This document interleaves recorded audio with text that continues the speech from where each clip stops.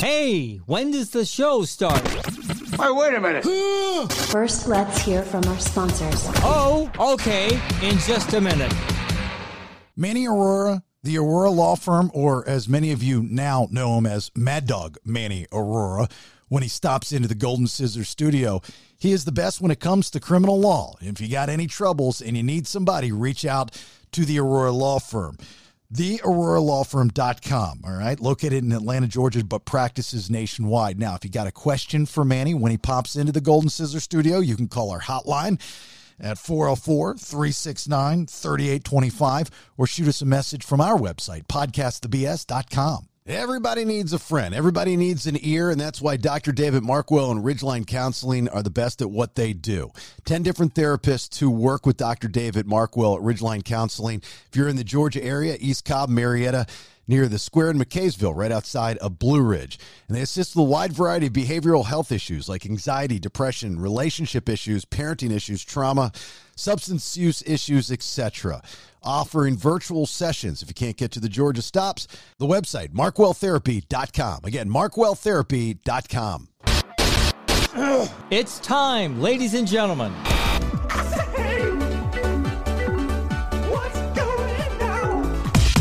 After all these years in the radio business, Jason Bailey is finally unfiltered. I don't know what you want. With his bestest buddy and producer, all the way from Mexico, it's Nate, dude. Sit back, enjoy. Here is the podcast that is all about intellectually immature nonsense. Are a very particular set of skills. You will love it. Why? Because I'm Jason's neighbor. I'm Old Man Kevin. And by God, this is the BS. There it is, episode 86 of the BS. Thanks for being here. My name's Jason Bailey in the Golden Scissors studio, sponsored by Watkins Law Firm. Tyler Watkins is the type of attorney that when you say, what type of attorney do I call? He's the guy. Like, he handles all that stuff, like trial, litigation, he's an attorney, personal injury, wrongful death, contracts, transactions, landlord-tenant disputes, general civil litigation. It's litigation. 770-648-4009. 770-648-4009. WatkinsLawFirm.LLC. That's the website. Nader Tater Vaders, hello. Hello. Hello. Happy Friday, guys. How you doing? Happy Friday, fuckers. Happy Friday, fuckers. I want to get us kicked off social media. I put together all these different images to have in the can, so to speak, because we're using this new social media program where I can schedule all these things, right? I can talk about this, right? This is okay to talk about out loud, right? Yeah. And so I made all these images. And one of the images I made was for merchandise, and I realized afterwards there's a bunch of fuckers on the image. I'm like, we're probably going to get us kicked off all of social media because we have Cheers fuckers and everything's better with fuck and fuckosaurus nuggets and we got all kinds of weird language on our shirts. Anyway, you can buy that stuff. Podcastthebs.com. There's Brandon Thrasher in the Zelinsky Studios in Noonan, Georgia. Hello, Brandon Thrasher. What up? How's it going? Good, buddy. Good. And Nikki D is now joining us, hopefully for every single episode from here on out. Hello, Nikki D. Hello. Feels so good with all these great intros. Yeah. Well, that's what we do here. That's it. So there's a couple things I want to bring up before I address this Facebook thread that's been driving me insane. And I just kind of bit my tongue, and I was like, I'll just address it on Friday's show. First off, Nate, Brandon blows up. Okay, so let me start with you, Nikki. These guys get on me, and I've stopped doing it. I don't call them anymore. Okay. They don't want me to call them. They don't talk on the phone. Right. And we don't even text anymore, really. We use the G chat. Right. Fine. I love that. Whatever works for these guys, I'm here for them. Right. So that's what we do. So Brandon, to his defense, right, in his defense, he's very busy every day because he's trying to get his business off the ground. And now it's called what? Thrashers, Gashers? What is it called? Thrasher Services. Mm-hmm. Because Give you me a do call. fences, right? Give me a text. Yeah, he does. Okay. He does. Sir, he does fences. He does backflows. He does irrigation. He does lawn maintenance. He does everything, right? No lawn maintenance. We're not doing that. We stopped doing lawn maintenance months ago. We're just focusing on fences and backflows and irrigation, right? Pretty much, yeah. Pretty much. And people can get a hold of him by how? What do they do? You can shoot me a text, 678-378-8924. Right, because we don't believe in websites in Noonan, Georgia. We want people to remember digits. Oh, my goodness. Okay. So Nate, he's blowing me up the other night, and it's late. It's like 10 o'clock, you know. You know me, I'm in bed early. And I was in bed. I was not sleeping, but I did not feel like talking shop, talking work. My wife and I are into this Umbrella Academy on Netflix. Ooh, I'm trying to get into it too. It's a slow roll. It is. It's a trippy, like we're going to watch it normal and then we're going to go back and watch it high. Right. Because it is a trippy series. You guys know what this is, the Umbrella Academy? Yeah, I haven't seen it yet, but I know the gist of it. Give it a minute. You know, you might not fall in love with it from the get-go, but just give it a minute, and it gets there. And I think we're going to have the big guy. I think his name's Tom Hopper. I think we're going to have him on the podcast. Oh, that's going to be neat. Yeah, he was in Black Sails and Game of Thrones and stuff like that. So anyway, so he's blowing up my phone, Nate, and he goes, "Man, you up?" I'm like, I am, you know, and of course I'm going to reply back, you know, if it's an emergency, you know, he's really good at like pointing out something on social media. There'll be a screw up or somebody will say something and, you know, bring it to my attention, you know, so that's what I'm thinking. Something's wrong. Are you up? And I'm like, cause that's how the text sounds. And he says, and I say, yeah, I'm up. He goes, "Man, let's talk." And I'm like, well, I'll talk to you tomorrow. I said, yeah, that's what I said. I go, I'll call you tomorrow. As soon as I send the text, not even 2 seconds later, he calls me. I just said, we'll talk tomorrow. Right. So I send it to voicemail. You know, he'll get the picture. I'm like, I hope he's okay. Brandon at 23 years of age acts like a man in his 50s. What I mean by that is after 7:30, they're drunk. And that's when the party starts. They start learning new things on their phone. They start getting on emails, you know, and that's usually that 50-year-old range of people that do that. You know, I worked with a couple of them. You know, it's like after 9 o'clock, and even their boss said at one time, they're like, "Yeah, that's when he starts drinking a lot." I'm like, what the fuck? So I got to deal with an alcoholic program director. Anyway, so I texted him myself, I'll call you tomorrow, buddy. And he goes, "Man, I've got this great marketing idea." Or, no, great marketing opportunity. And I'm like, "Oh, this is great. He's working. I appreciate that. That's very nice. I'll talk to you tomorrow." "No, you don't understand." And it was, let me see if I can find it. Because the way he said it, I want to see what you think it means. And this is Duct Tape Man yelling at me. What was it? Something about boards, right? Yeah, it was Friday. Oh, Friday. So our local Taco Mac that is very popular, had some drunk guy break their boards. I told the GM we'd buy them new boards if we could put our logo on them, and they said capital S Sound yes. Boards are cheap AF, and might we have a good following, so might be a good investment.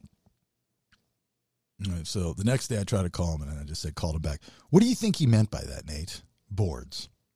Maybe like those kind of sandwich boards they put outside a restaurant or different places to advertise a special or have some funny saying on it. Mm-hmm. Nikki, what do you think he meant by boards? Because it's Brandon, when you were saying that, I imagine like baseboards or something in the floor or on a wall in the restaurant. That's what I imagine. Yeah, so I've got my own. I'm thinking they're like boards on the side of the restaurant, you know, that had advertisements on it or something. I don't know.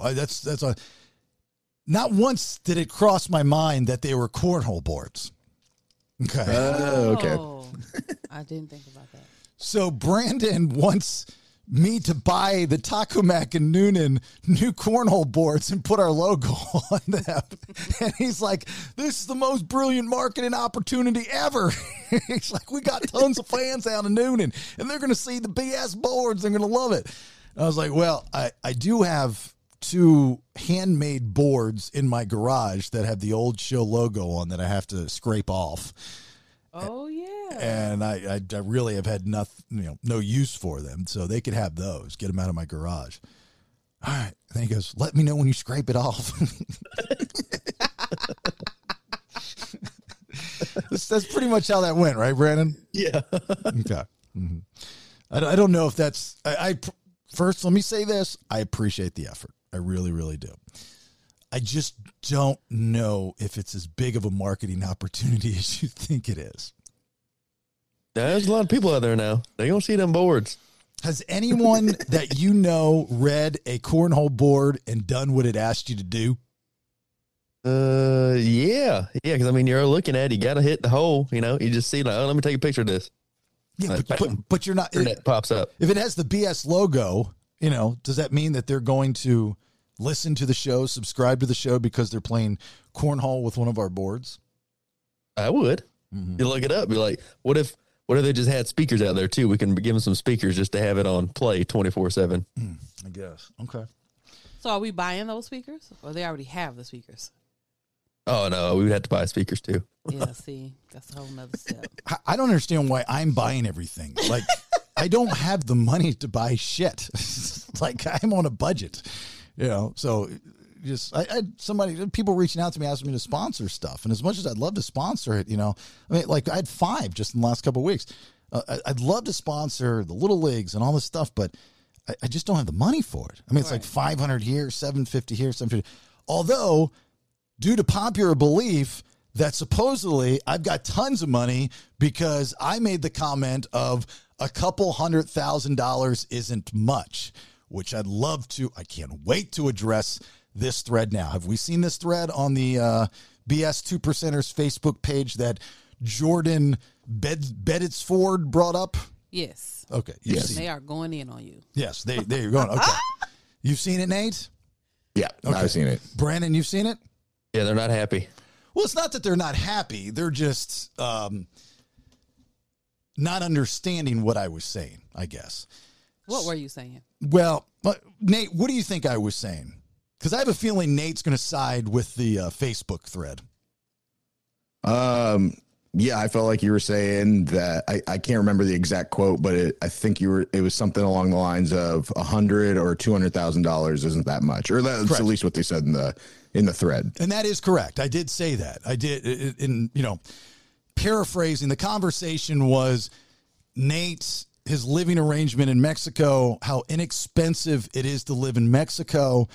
Altogether, your utilities are under $1,000. I mean, everything, like your way of life is under $1,000, right? Right. So it's very inexpensive. But then I start talking about how there are affordable places to buy in the heart of Playa del Carmen. Last time we were there, we saw these new condos being built, and they were asking like $100,000 to $200,000 for a 2-2, which is not that much money. So that's what I said. All right.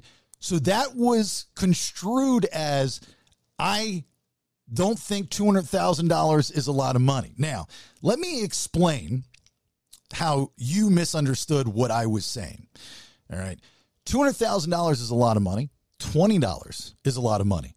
It's all how you value the dollar in the situation that you're in.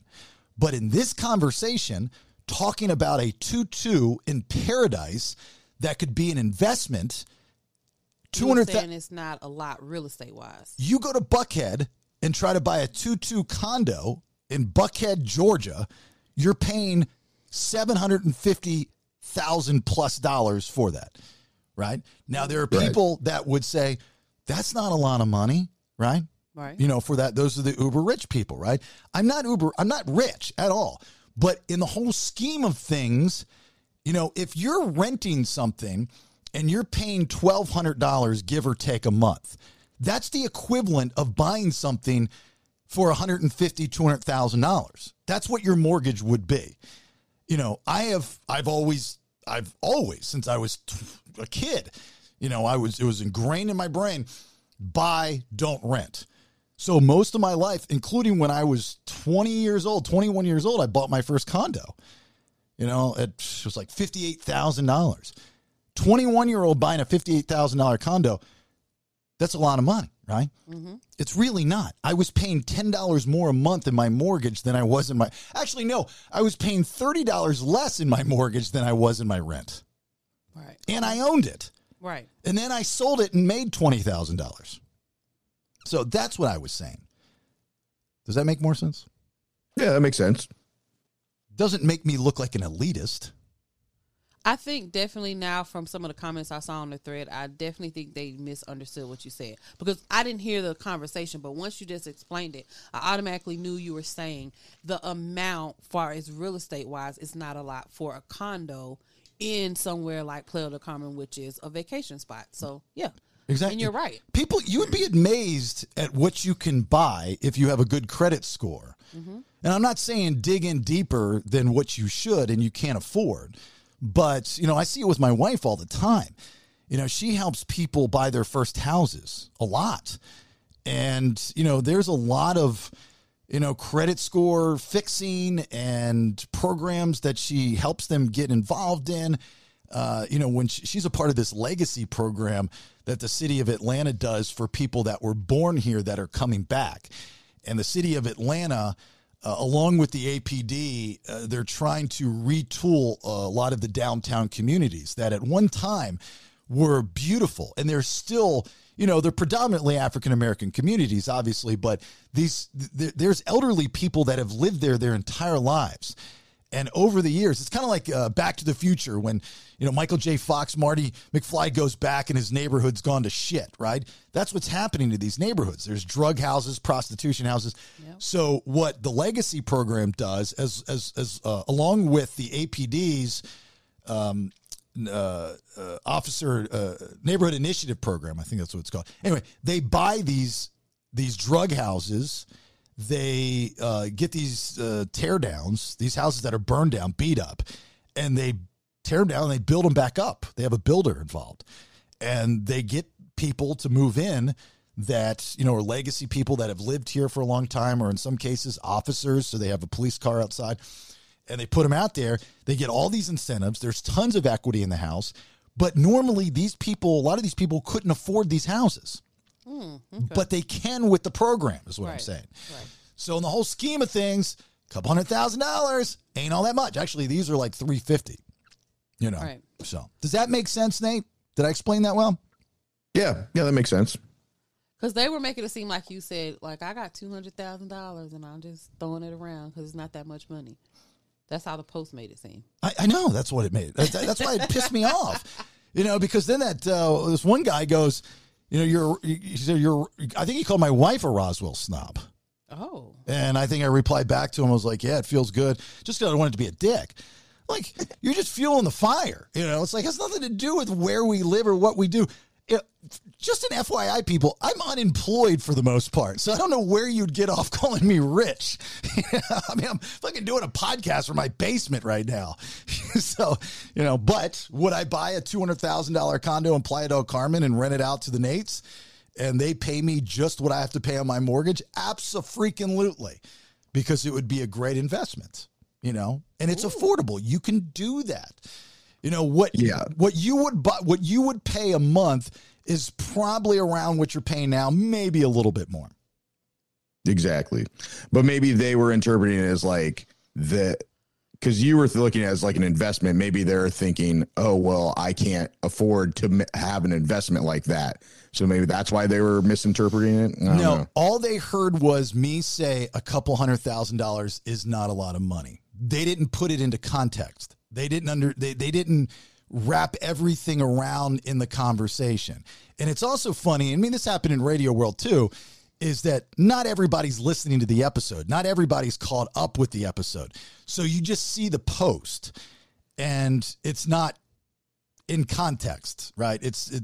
You don't, you don't hear me saying what I'm saying.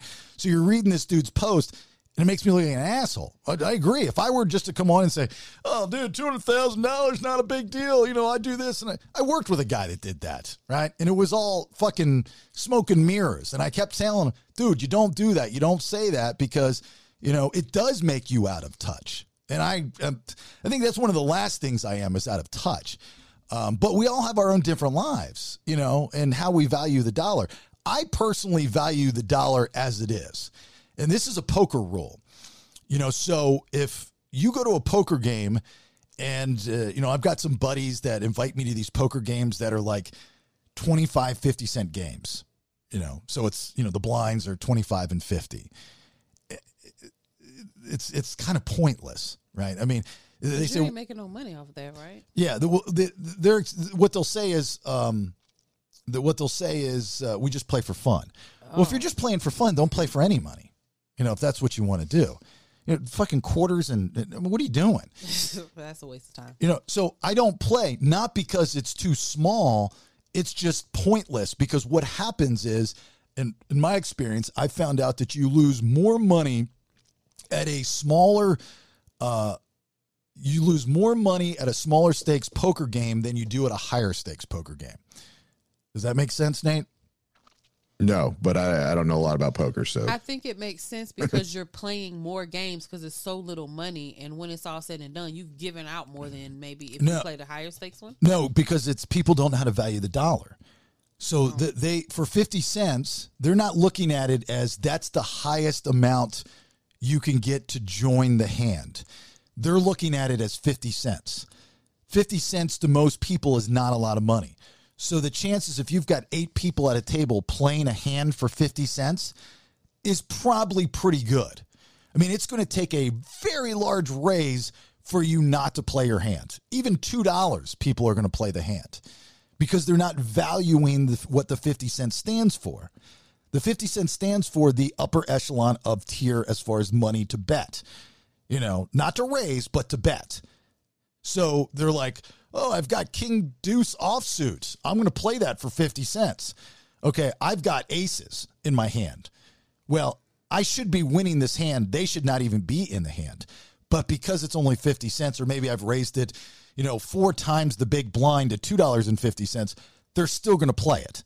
Oh, I'm priced in. I mean, poker players understand this analogy. So then the flop comes out, King, King 2. And I'm like, I've got kings and aces. I'm on top of the world. This person just flopped a boat that shouldn't even have been in the hand. And I continue to bet. They continue to call. And then I'm out at the end of the hand, $20, $30. And my buy-in was $50. Oh. You look confused. Oh, okay. Maybe I should do a poker podcast. Did that make any sense to anyone? yeah. A little bit. No, it did. No, it did. What do you mean, no, it didn't? No, it did. It's just how you value the dollar. That was my whole point of valuing the dollar. It really irritated me. That I got to tell you, what that dude said really bothered me because I responded back to him and explained what I meant, and then it just went fucking crazy after that. Everybody dropped their 2 cents. Yeah. Well, yeah, they didn't listen to it enough, but they probably are reading in too much of like the context of you. You know, they know you have multiple properties and, you know, you buy your daughter nice gifts and, you know, you always have like name brand stuff. So they're probably reading into it too much because they're looking at the source of it and they're just, you know, reading into it, I would think. Well, okay.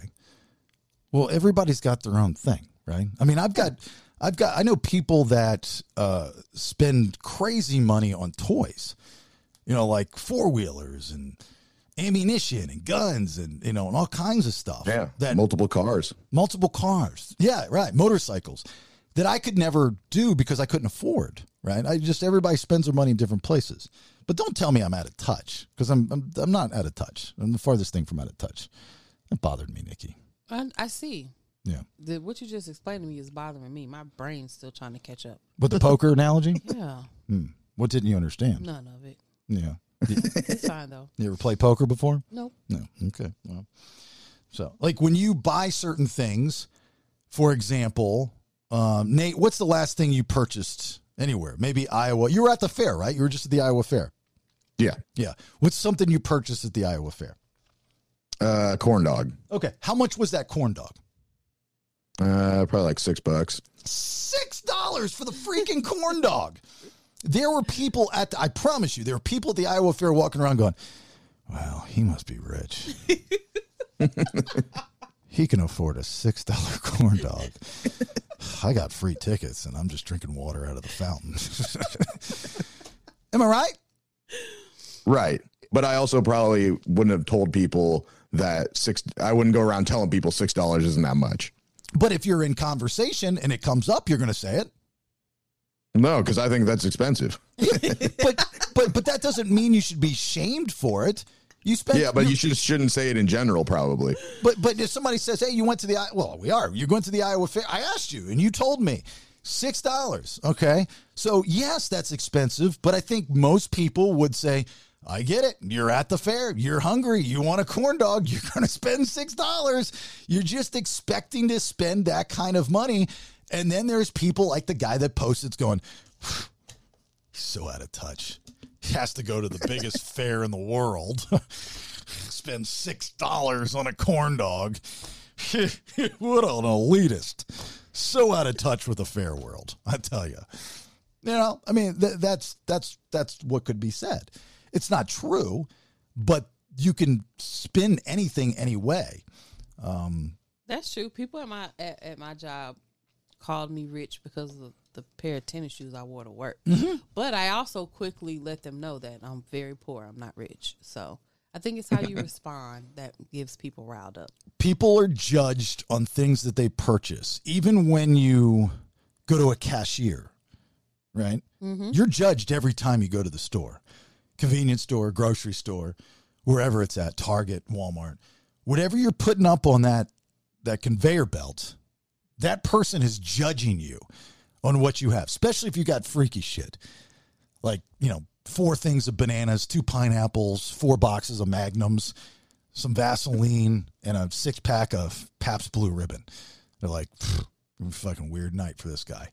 Yeah. And a People magazine. This is going to be a weird night. There's some purchases that cashiers might judge you for buying. For example, parents who buy booze and cigarettes but scream at their kids to put bottles of juice or candy back. I think that's horrible. I think people that buy any type of tobacco products are judged. I know I'm judged. It's funny because Rach will buy them for me. Even when we're together, she'll ask for them. She's never judged. I'm judged. I actually have had bag people say that's bad for you. Oh. Or I've had the cashier say, that's bad for you. And I said, and then my response is, how do you know it's for me? And then they kind of, hiccup and they're like, oh, like my daughter has a bad habit. of chewing tobacco. And it just gets real bad for you though. Like their statement is still true. Well, it is, but it's none of their business is my point. So I just want to make it as awkward and uncomfortable, but you're being judged, right? Somebody else is. Now you could say you're being judged in a way that people are looking out for you. I don't know if that's the case. The price of cigarettes and tobacco are absurd, but you can say the same thing about people that buy lottery tickets. That roll up in a piece of shit car or took public transportation and are always bitching about how they don't have any money for anything, but yet they load up on lottery tickets every single day. Or people who complain they don't have money and they buy weed every day. There you go. That drives me nuts. I've always noticed that the weed buyers, they substitute the money that they spend on weed or that they spend on something else for weed. Like they'll always be without. Like you'll go over their house and be like, hey, man, you got anything to eat? Not this week. Well, they already had the munchies and they ate it all. What do you mean not this week? I just bought a bag, man. I'm taps. You don't have any Lucky Charms, Fruit Loops. You got nothing? No, not this week, man. I don't get paid till Thursday, so come back later. One cashier said a young male customer was once buying various junk food and children's flu medicine, and when the total came up, he was short, so he put the medicine back.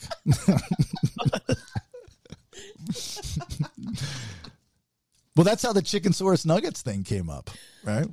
Yeah. When I was at the Kroger, and that every day they have a van come over from that community, the adults with challenging issues and whatnot. And two of them were in front of me, and I think one of them was like a counselor. And your heart breaks for these folks. They got the checkbook, and he's adding everything up to make sure, and look, I grew up like that. My grandmother, used to calculate what she was putting on, because my grandmother had like $0. She lived off of her, retirement or not even her 401k, but her Social Security. That's all the money she had. I mean, she only had a 5th grade education. And then she worked at like Montgomery Wards or Hutzler's for years until, she stopped working there, and then she was just a housewife. But there was like 3 things on the conveyor belt that were pushed in the back, and I knew why they were pushed back there, but I was trying to make conversation with the guy saying, "Oh, those Chicken Saurus, right, Nate? Chicken Saurus?" Yeah, fucking Chicken Saurus Nuggets. Yeah, fucking chicken. I didn't say that, but Chicken Saurus Nuggets. Those Chicken Saurus Nuggets look good in the ice cream. He's like, yeah, it's like, we'll see if I can get them. I was like, oh man, my heart's breaking. It was like $4, for both of them. And so they get up there and they write they get the total, and they're writing the check, and I see the cashier take those 2 or 3 items and put them to the side.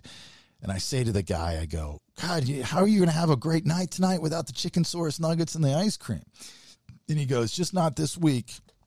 Can't afford it. And I was like, put them up there. I was like, take them with you. Just put them on my bill. So does that make me elitist because I can afford Chicken Saurus Nuggets and, ice cream and for someone else? If I say that story out loud, does that make me look like a rich, swanky guy that gives to charity just because you feel sorry for the guy with a mental illness? I don't think that's how it should look. It doesn't. No. And we got a T-shirt out of it. Yeah. We're thinking, look at Bailey over there with his fancy like shaped nuggets. I can only afford the little circle guys. We had a problem with this on the radio show, and my partner had the problem with it, but it did get to a point in his defense that he was getting beat up too much for things that he was saying that people were judging on him on being an elitist. But it was his fault because he put himself there. Like he had created this image that he's always wanted. And with that, he became a verbal snob. And so even when there were things that I didn't think he should be being beat up on, and I would tell him, like, that's bullshit. I was like, you should be able to say if you bought your kid a $500, car or whatever it is. I was like, well, who the fuck cares? I was like, it's not, I mean, you're talking about how crazy expensive it is. You're not talking about how you easily could afford it. That's not what you're saying. I know what you're saying. It's the context of how you say it. So we always had that issue, like from management. And there are things that I would say when I talk about my cabin, holy shit, I get beat up on it, but I'm not talking about the cabin to sell the cabin or brag that I have a cabin. I talked about it because there was a story involved with the cabin, So, I mean, what do you want me to sit there and lie to you and say I don't own a rental property as a form of income? Why can't I say that out loud? Oh, the vending machine really pissed them off. Oh, shit. God. That's all I'm known for at that radio station is a guy with feet problems in a vending machine. That's all we got to hear about, the fucking vending machine. Fuck you. Expensive premium bottled water, not just because it's arguably a waste of money, but because there's a lot of plastic waste. And it's like the scene in Grown Ups 2, where they go, yeah, I'll take a Voss water or a Fiji if you don't have it. Sorry, we don't have that Boss water for your kid. Colin Quinn's line. That's great. Yeah. Anything in a large amount. One cashier once had a person buy 15 cases of Red Bull, and they also looked like they were 12. I don't think if you buy things in bulk, you come across as a wealthy person. If anything, you're coming across as a supplier or you're selling them, right? Yeah, but Red Bulls are expensive. So if you can afford, even if they are in bulk, I mean, if you can afford that, then maybe they're thinking, what are they, like $4 or $5 a can? If you're buying a ton of them, then you're spending a good bit of money. But I wouldn't think that. You know, you could say the same thing about craft brewery people like yourself. You know, those beers are expensive. You know, I know that you can justify it by saying, well, they're a craft beer, there's more alcohol, they're bigger, so on. I get it. But people like the dude on Facebook would say, you know, Nate, it's all you drink are those $8 beers. Those types of things. Damn elitist. But I think that, like you were saying, people will exchange one thing for another. Like, I don't go out to fancy restaurants, so I can afford to have beer. I don't go out. So, yeah, but you don't go out to Chili's. When you do go out, it's usually you're wearing a suit. No, what are you talking about? When's the last time you've seen me wear a suit out? What's it called? The place on Roswell Road. Roomies. Yeah, Roomies. Yeah. When's the last time I went there? I can't even tell you. It's been that long. And it was for, I'm positive it had to have been for something. We don't go out. I don't like to go out. Oh, I take that back. I was about to say, didn't you go out Friday? To the Punchline? Well, yeah, I went to see my buddy Ian Bagg. But you guys didn't go eat? Huh? Y'all didn't go eat? No, I made brisket at the house. Oh, okay. Actually, I took him some of the brisket. Oh, okay. Yeah. Oh, fancy man can afford a whole brisket. Look at this guy, hoity-toity. Exactly. There you go. That's what you can say that.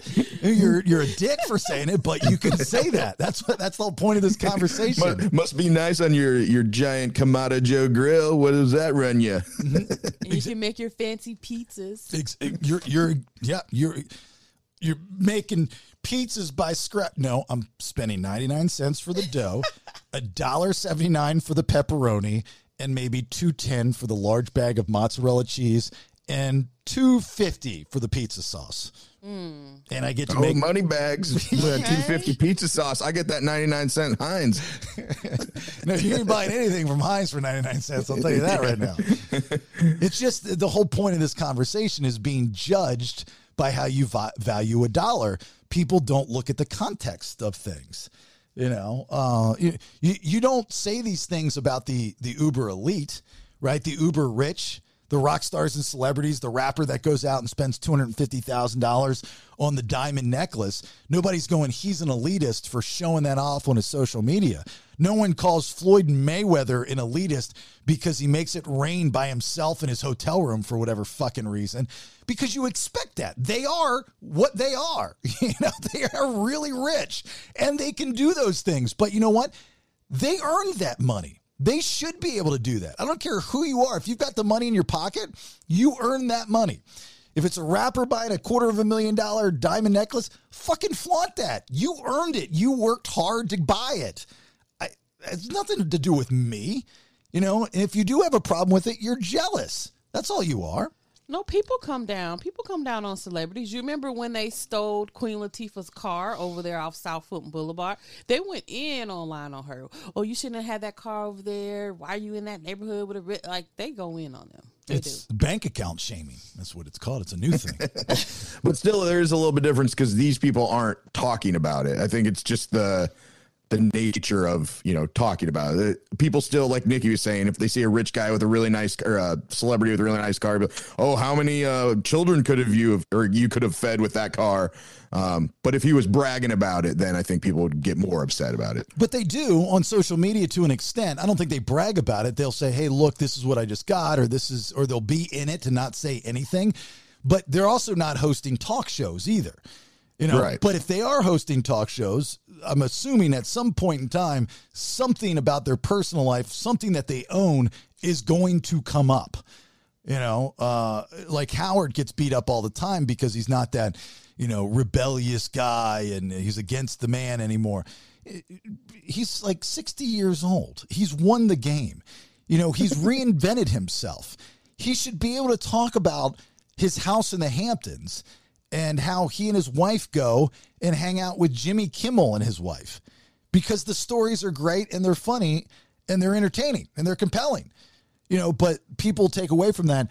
Oh, you're not the same dude that you were from 1986. Yeah, no shit. Nobody's the same dude from 1986. That's just how it works. You evolve, you grow up, you change, you morph, if you will. A cashier at a pet store said they've judged people who buy a pet and the cheapest, trashiest food there is. So they'll spend they'll get the crap food for their animals is what they're saying. That's like the opposite. Like don't have a pet and buy crap food. Yeah. Well, it's like anything. Like a lot of people will maybe buy some kind of toy, like a boat or something, and then they just don't put the money into it to keep it up. Well, then there's the flip side of that is spending more money on the boutique dog food, which we do. But we love our dogs, and we want the best dog food. And we've researched what the best dog food is for our dogs, and this is what our veterinarian said to buy. I've never even taken my dog to the vet. See, you're a bad pet owner. You are a. What do you mean you don't take yearly for shots? Nope, she got shots when I first got her. It's not like a child where they get a polio shot when they're born and then the rest is good. Listen, they need shots every year. No. Yes. I haven't taken her. And teeth cleaning and different medicines and stuff. Have they ever been, what's it called? Not milked, but like their anal glands? Yeah, thing? their anal glands. Yeah, they do that when I get her groomed. Okay, so you do clean them out. Yeah. Brandon does that now with Thrasher Services. Yeah. Butthole squeegeeing. Yeah, on top of fence building, backflowing, and irrigation, he's also going to clean out your dogs. And how can they get a hold of you again, Brandon? You can give me a text or call, 678-378-8924. There you go. Look at that. If the price is right, you do it, right? Yeah, backflow in your back hole. That'll be your Flush it out. Be your offset, like in Hot Tub Time Machine. Call your business. What's up, dog? What's up, dog? A worker at a movie theater said they judge people who bring their kids to rated R movies, like bringing a 7-year-old to Deadpool. Is that a thing anymore? I know when I was a kid, it was a thing. I was taken to R-rated movies all the time, and I would look at people's faces, not only just the people that work there, but people going to. My first stepdad was a movie buff, and we were at the theater all the time, and I would go with him. And I'd see R-rated movies at like 6, 7, 8 years old. And people, you could tell they were, and their excuse was like, well, he's too young to know. Well, that's not true. And that's not true. You're not that stupid, right? But I don't know if that's the same anymore. I don't know if you go to the movies, if people are judging you, right? I would. You would? I mean, I would. Yeah. I mean, I'm not going to say anything, but I would kind of look at them. And I don't even know if it's more like what the content is, but just, it's like, I hate maybe like a fancy restaurant or some places where they bring a kid maybe that a kid shouldn't be. So yeah, I'd probably still give him a little side eye. Like, really? You're going to take your 6-year-old to go see Bloody Valentine, the Axe Murderer? Okay. Sounds like a great decision. Bloody Valentine, the Axe Murderer. I do judge people when they take their kids to Vegas, like babies in strollers. Like, yes. If I've ever seen, and I haven't been to Vegas in a minute, but I would see people, pushing their kids in baby strollers on the strip. And I'm like, what are you doing? Dude, yeah. Same thing with, we're going to Greece for our anniversary in a bit. And, I see a lot of people in this Facebook group, and they'll be asking, where can we take a 2-year-old in Greece? And I was like, home? Like, why the fuck are you going to Greece with a 2-year-old? Like, that just does not seem fun.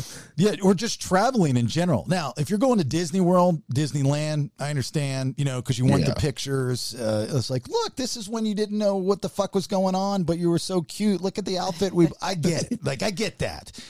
And then you're not partying. You're going to the parks. You're doing your thing, and then you go back to the hotel room and you eat and you go to bed, and that's about it. But you don't go to a casino. You don't go to nightlife. You don't go to Greece.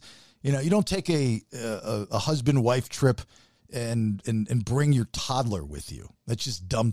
Unless you're going to visit grandma, maybe. Those things are fine. Going to visit family. I get it. But not if you're going on a ding-dong trip, right? Yeah.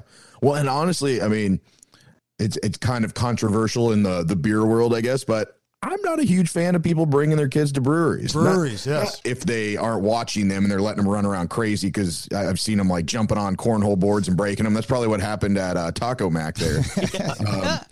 Or they take their kid in the Uber, which I don't know if I've ever seen. What, somebody take their kid in the Uber? Yeah, like leave a bar with a kid in an Uber. I mean, that's just... I would judge you. I would. Yes, I would judge you. I would be happy that you're taking an Uber, but I would still judge you. I'd be judging McJudgerson on that one. Absolutely. McDonald's cashier wonders about people who order a coffee with 10 or more sugars. Oh, my God. I get judged every time I order coffee from McDonald's. And this is what they do. I want a small coffee. I want 15 sugars, and I want 4 creams. She'll say, how many sugars? 15. Okay. Do you put 15 sugars in your coffee? Yeah. Because I like it sweet. I don't like it bitter. 15 sugars in a coffee? See how you just In a judge small me? coffee too? Yeah. And that's how they do me at McDonald's. They judge me. Do you have diabetes? No. Yeah, let me see your feet. There's nothing wrong with my feet. That's bad for you. I would judge you too. 15 sugars and they're trying to help you. I don't need them judging me. Just give me my coffee how I asked for it. I paid for it, and that's it. Don't judge me. Have you ever heard of 15 sugar packets? Yes. Regular sugar. Regular sugar. In a coffee before name. No, I think at this point, to avoid the discrimination, you need to invest in just get one of those big bags from Publix. They're like $1. You can just do a handful and a little Salt Bay into your coffee. Get the travel cylinder so it stays tight. If I'm going home, I don't worry about it. But normally I'm on the go, so I want my coffee where I can drink it, and I can't drink it bitter. You know how much sugar that is? That's just that one coffee is probably 3 times your daily intake. Listen, didn't you just say it's nobody's business about your tobacco? And listen, you sitting here trying to tell me about my coffee. Sugar's different than throat cancer. Are you kidding me? Are you kidding me? I don't know. How quickly you jumped on the bandwagon. Yeah, to judge me. I got a problem with the sugar. I really do. I got a problem with the sugar. Sorry. And it's not another thing that's unfair. You bring up like McDonald's is when you have overweight people that will go to McDonald's and they'll order whatever and then like a Diet Coke, and you're like, what the fuck are you doing? It's like turning your car alarm on with your windows down with the keys in the ignition. It just doesn't make any sense. Maybe they like the taste. Yeah, but I actually don't anymore, because I think if you're trying to lose weight, anything you cut out is better than nothing. So I get it. It doesn't make sense. But that's where I was going with it, is that it's maybe, and you don't know this, because there are a lot of people that are just programmed to eat at these fast food restaurants, and maybe they feel like that's all they can afford, because it's cheap eating, it's easy eating, and it's just how maybe they were groomed, brought up, educated, whatever. But then they're like, all right, I need to start cutting some of the stuff out. So like I can't drink a normal soda anymore just because I'm a zero guy. I try not to have sugar. So if I even sip off of a normal Coca-Cola, it's too much. Just one sip, I can't do it. That's why, like, I'm getting ready to go down to Florida for my fantasy football draft. And one of the things that I'm going to do down there is go see my buddy that owns this place called Snow Hut. And he's from Maryland, and he's got my snow cone there. Mm-hmm. It's egg custard with marshmallow on top. Do you know how much sugar is in this large styrofoam cup, which one, by the way, is horrible for the earth? But there's more sugar in this cup than I'll probably have for the entire year. And when I'm done, I feel it. Like when I'm eating all this sugar, it's my body, it's like, it's a shock to it. But I got to have this. I got to have it. I haven't had one in years. Egg custard with marshmallow. I got to have it. I mean, you judging me because I put marshmallow on my snow cone? I'm not judging you. You just judge my coffee. I'm not judging you. Because nobody fucking puts 15 sugars in a small coffee. That's crazy. That's like you say you play Russian roulette for fun. I mean, that's just weird. That's odd. That's not weird. That I want sweet coffee. That's not weird. That's overly preference. sweet coffee, though. Like ridiculously sweet No, coffee. exactly 15 makes it sweet. I don't know anybody that uses that. When we were kids, we used to pour sugar. We used to have strawberries in milk for some reason at night. And yeah, weird, huh? I mean, we just get a bowl of strawberries and we'd pour milk over it, and then you would just. Do you guys want a deconstructed milkshake? And then we would put a layer of sugar over it, and then we'd mix it up, and it was very quick-esque. Yeah. Did you do that with Cheerios? Did you put sugar on your Cheerios? As a kid, I did. Not anymore, but as a kid. Yeah, me too. Yeah. Kind of defeats the purpose of having, at the time, probably the only healthy cereal that existed. I don't even think it was healthy. They just tried to spin it like, oh, yeah, it's heart healthy, oats and grains. I'm like, it's still a sugary ass honey coated cereal. Well, they did trick us. Not if you get the normal yellow box, but when you put the layer of sugar on it, that's what I'm saying. That's when you fucked everything up. It's like the only healthy, because we didn't have the organic section back in the day. We didn't have those. It was either Grape Nuts, Raisin Bran, or Cheerios. Those were the three healthy cereals. My grandmother was a big Grape Nut fan. That's what I love. I love Grape Nuts. It's just spoonfuls of fiber, your fiber pellets that you're down in your throat. It's like you're eating BB. Have you ever had Grape Nuts, Nikki? Yes. Oh, it's like eating BBs. I don't eat them. I just know what they are. Oh, yeah, it looked like fish food. My dad would always eat them. Yeah. Like when you get to a certain age, you have to eat them. Makes you go potty. Makes you go. Raisin Brans and cornflakes is what my grandmother ate. Mm-hmm. Yeah. Well, because they have to flush themselves out. So anyway, back to the original thing-or-ding here. I am not out of touch. You took what I said out of context. You put it on social media. People jumped on the bandwagon that had no idea what we were talking about. And you all are sheep and you look silly, and I forgive you. How about that? It was good. All right. And I got to go buy 3 condos. No, well, yeah, I've got closing actually here in about 20 minutes, so we got to hurry this up. No, I don't. I'm not buying any condos. All right, let's talk to our guest. Hold up. Wait a minute. Let's hear from our sponsors. Watkins Law Firm, trial and litigation attorneys. So if it's personal injury, wrongful death, contracts and transactions, landlord and tenant disputes, or just general civil litigation, Watkins Law Firm .llc is where you need to go. Get a hold of Tyler Watkins, watkinslawfirm.llc. And here's Tyler's tip of the day. In Georgia, if someone doesn't perform under a contract, the usual remedy is money. While in some cases you can have the court order them to perform, usually they won't, because indentured servitude is not a thing anymore. Get a hold of Tyler Watkins, watkinslawfirm.llc, serving all of Georgia. Next time, talk to Tyler. I want you to call my wife, but not for those reasons, you weirdo. I want you to call my wife, Rachel Guy, because you want to participate in this crazy market that's happening right now and take advantage of a house. She is the best at doing what she does, and that is a realtor with Keller Williams Atlanta North office. Anybody that's dealt with my wife, and I know a lot of you 2%ers have, she's absolutely amazing. I can tell you firsthand, if you're a first-time home buyer, she's going to walk you through it. If you've done this numerous times before, you might learn something. She's great. So if you're looking to buy or sell, call Rachel Guy because she's your guy. 404-797-4600. That's 404-797-4600. Let's keep it before 9 p.m. All right. Some of you call fairly late. It's a little annoying. No offense. Stress-free buying and selling. And like I said, this crazy nutso market. You can also shoot her an email. I am Rachel Guy at gmail.com. I am Rachel Guy at gmail.com. And back to you, Jason.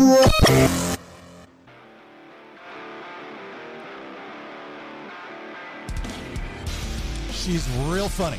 Real funny.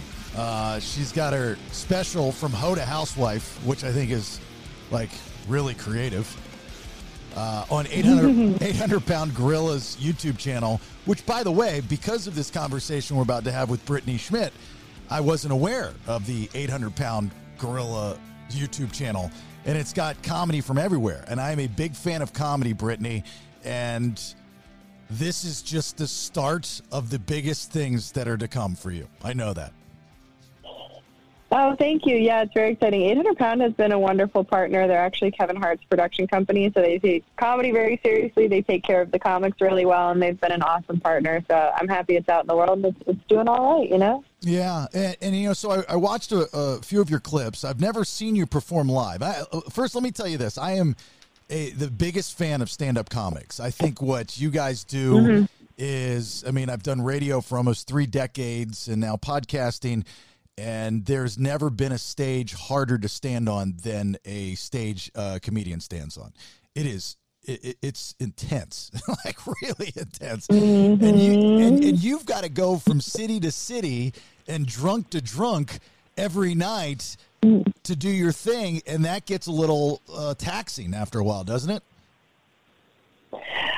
Well, taxing is a word, but it's also, you know, it's the job, and I think it's important to travel around and see how different markets take different jokes. And, you know, I live in L.A., and L.A. is not America. So a joke can work there or not work there, and it can really work somewhere else. So I think as much as it's taxing, because I actually am an introvert and I don't love traveling and I don't love talking to people, it's part of the job, and I'm grateful I get to do it. Isn't it funny that those of us in the entertainment business that make a living entertaining, producing content for others, we're kind of introverty, you know, in a way?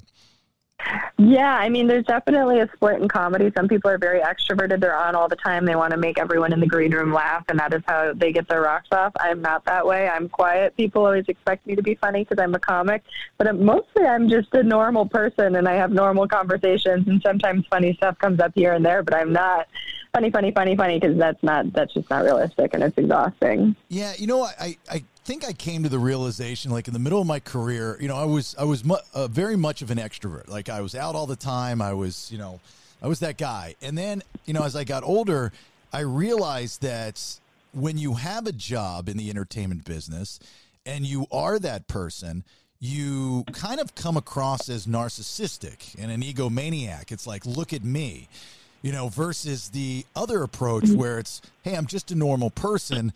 This, you know, I'm not on right now. Let's just say that, you know, so maybe it's that. Yeah, maybe it's that with you. I think, to be fair, there are a lot of narcissists in entertainment. So I don't know if they're coming across that way or if they are genuinely narcissists. Yeah. But yeah, no, I think the expectation is a little inflated for you to be entertaining all the time. And I also think that's why celebrities get a really bad rap. You know, they'll be like, oh, I ran into Tom Cruise and he was mean to me. And it's like, do you know how many people... He was just trying to go get a coffee, and do you know how many people have tried to talk to him? It's just tiring. Yeah, I always tend to take the side of the celebrity as well, and you know, even we've all probably, even you, had your run-ins with people that you were hoping more from, and you didn't get it, and then you kind of have to take a step back and be like, you know, it's sorry about this. My dogs are downstairs right now as the painter's upstairs. Oh, painting. I can't hear him. Oh, good. That's okay. That's great. I'm glad you can't hear him. Anyway, so one of the things I wanted to point out about your comedy is you're very, very methodical. Like you choose your words wisely, and your inflection intensifies the punchline of the joke. Is that on purpose, or is that your cadence always? Yeah, no, that's on purpose. That's called deadpan delivery. And it's interesting because it changes, like, you know, the delivery for the special is what my delivery for all specials will be moving forward. But while I'm working on new jokes, I am not that deadpan because I don't know if the jokes work yet. So I'm a little more lively and I'm a little more engaged in trying to figure out what's funny and what's not. So, you know, I did a show last night in New York at the Stand, and I'm doing new stuff, and it's like... When you watch a deadpan comic, you're almost like, are they even having fun? But now I'm at this new phase where I'm developing my new material, and it's a little bit different because until I get to the point where I know the joke works and it's structured and I've cut all the fat off of the joke, until I get to that point, I'm still playing around with it. So right now is a more fun time to watch me, and then, like, you know, later that's kind of what the delivery looks like after I've trimmed the fat and I know the joke works. And you have to have a confidence when delivering the joke. You know, if you don't have that eye contact with the audience and you're delivering a joke, you're not sure the joke's going to go over well, or you're not self-deprecating and call yourself out if it doesn't, then you know you've then become the beta to the alpha audience, right? Right. Yeah. No, absolutely. There's times where I've shot myself in the foot and I'm, trying to figure a joke out. And I was like, well, you guys hate this. And then they get the control. Whenever they see you lose control, they have it then. It's very infrequent that you get the control back whenever you surrender and let them know you're struggling. And your story, Brittany, you're a Wisconsin girl. You moved to L.A. You're open about this. You talk about it. You drank a lot. You got in some trouble with the law. I think, you get a DUI, right? Yeah, I got a DUI. Okay, and it was like a wake-up call for the most part, and now you're sober, but you got into comedy through in like the middle of all this, right? Yeah, so I actually, for the sake of comedy, I made it seem like the DUI was the wake-up call. If I'm being honest, it wasn't. I drank for 4 years after the DUI, so I didn't stop immediately. But yeah, I did start comedy. So basically the reason I started comedy was because I got that DUI and I was pretty depressed, and my friend who did comedy was like, you should do comedy. It's cheaper than therapy, and I couldn't afford therapy. So that is how I started comedy, and here we are. So tell me about some of the struggles when you began, because L.A., that's a tough place to start, right? Are you waiting outside the Comedy Store to get in, or what? I actually got very fortunate. When I started, I took a class, and then after the class, you do a showcase, and they film the showcase, so you're able to submit that as proof that you're able to do comedy to bookers. And I don't think I even realized how fortunate I was when I started, because I didn't have any gauge of how other people start or what other people do when they're at open mics, grinding it out, going to the Comedy Store, signing up for potluck, all that stuff. I just didn't do it. I just kind of started getting booked on shows. And I was very fortunate. I just kind of fell into a lot of luck. So no, I don't have the traditional route of kind of doing open mics and waiting around for stage time and doing all that stuff. I was very fortunate that I found people pretty quickly to bring me on the road and to help me get better pretty quickly. Is there anyone out there that you watched, maybe befriended and took some pointers from, and like, yeah, that's some good crowd work right there? Crowd work. I love anyone who can do crowd work. It's never been my strong suit. It's on my vision board to do it. It just takes a different type of improvised comedy to do crowd work. Yeah. But I do look up to comics, of course, like Amy Schumer, Joan Rivers, Greg Giraldo was one of my favorites.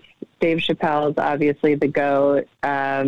This guy who's one of my friends, Shane Gillis, I think he's one of the best in the game right now. There are definitely people I look up to. And then, of course, because I have a pretty dry and dark sense of humor, I look at Anthony Jeselnik and bow down to him, because he's sort of the best of doing the dark stuff. Yeah, the power of silence. There's actually a book I read years ago called The Power of Silence, and I preached that to young people in the radio business, and saying, there's for years they would say there's no dead air. There should always be something going on.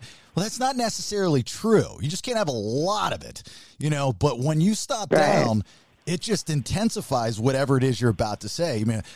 Brittany, I can't believe you said hi to me the other day. You know what I mean? So it's, people don't understand that deadpan, that power of silence, that pregnant pause, so to speak.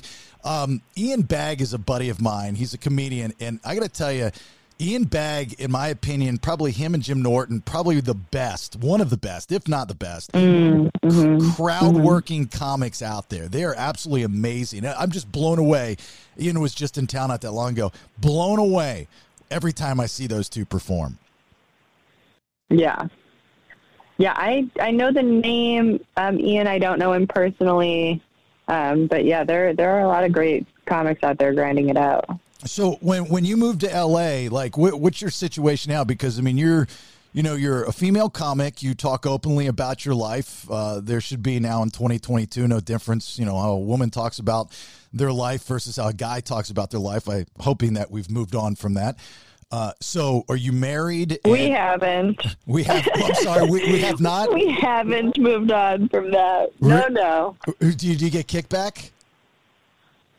Oh yeah, there's still a lot of the patriarchy is still strong. Let me tell you that. Yeah. Really? Like, give me an example of something that you've put in your stand up that people are like, I can't believe she said that as a female. Well, I don't even know if it's about being, I don't know if it's about being, well, they just say, over and over and over again, women aren't funny, women stand, like just all of that stuff. I joke about really dark stuff too, and they're like, you shouldn't be talking about this. And, I say what I want when I want, and people don't like that. And that's part of the job. That's so weird. It's funny how there's the double standard that still exists. I mean, I guess I'd be naive to think that it doesn't. I guess I was just being optimistic and upbeat by saying something like that. But, I watched an interview that you did with a nice woman on some television program, and it was like pulling teeth for her to say ho, from hoe to housewife. Oh, my God. I know. That was really funny. I think that's also different. I think it was cable or something. There might be different rules, but that was hilarious to me because I'm like, the patriarchy got you. Like, the fact that you're uncomfortable saying that word, like, come on, we have to take the power back. But you know what I mean? People are raised differently. I don't want to judge anyone. They're not comfortable saying things. They're not comfortable embracing things. And that just is what it is. There are going to be people that are more conservative than progressive, and that's just the world we live in. And, it's polarizing, and everyone's going to have their opinions. And unfortunately, I signed up to hear all of them. You signed up. Well, what about your family and friends back in Wisconsin? That's a pretty conservative place, right? Yeah, so my dad is actually pretty much my only family member back in Wisconsin, and he's very conservative. And up until the special, he never watched any of my comedy. So I'd been doing comedy for over 6 years, and he never watched any of it because he was just like, when I did my first little clip and I kind of got sent around, he watched a few minutes, and he was like, I would think you were funny if you weren't my daughter, but you're my daughter.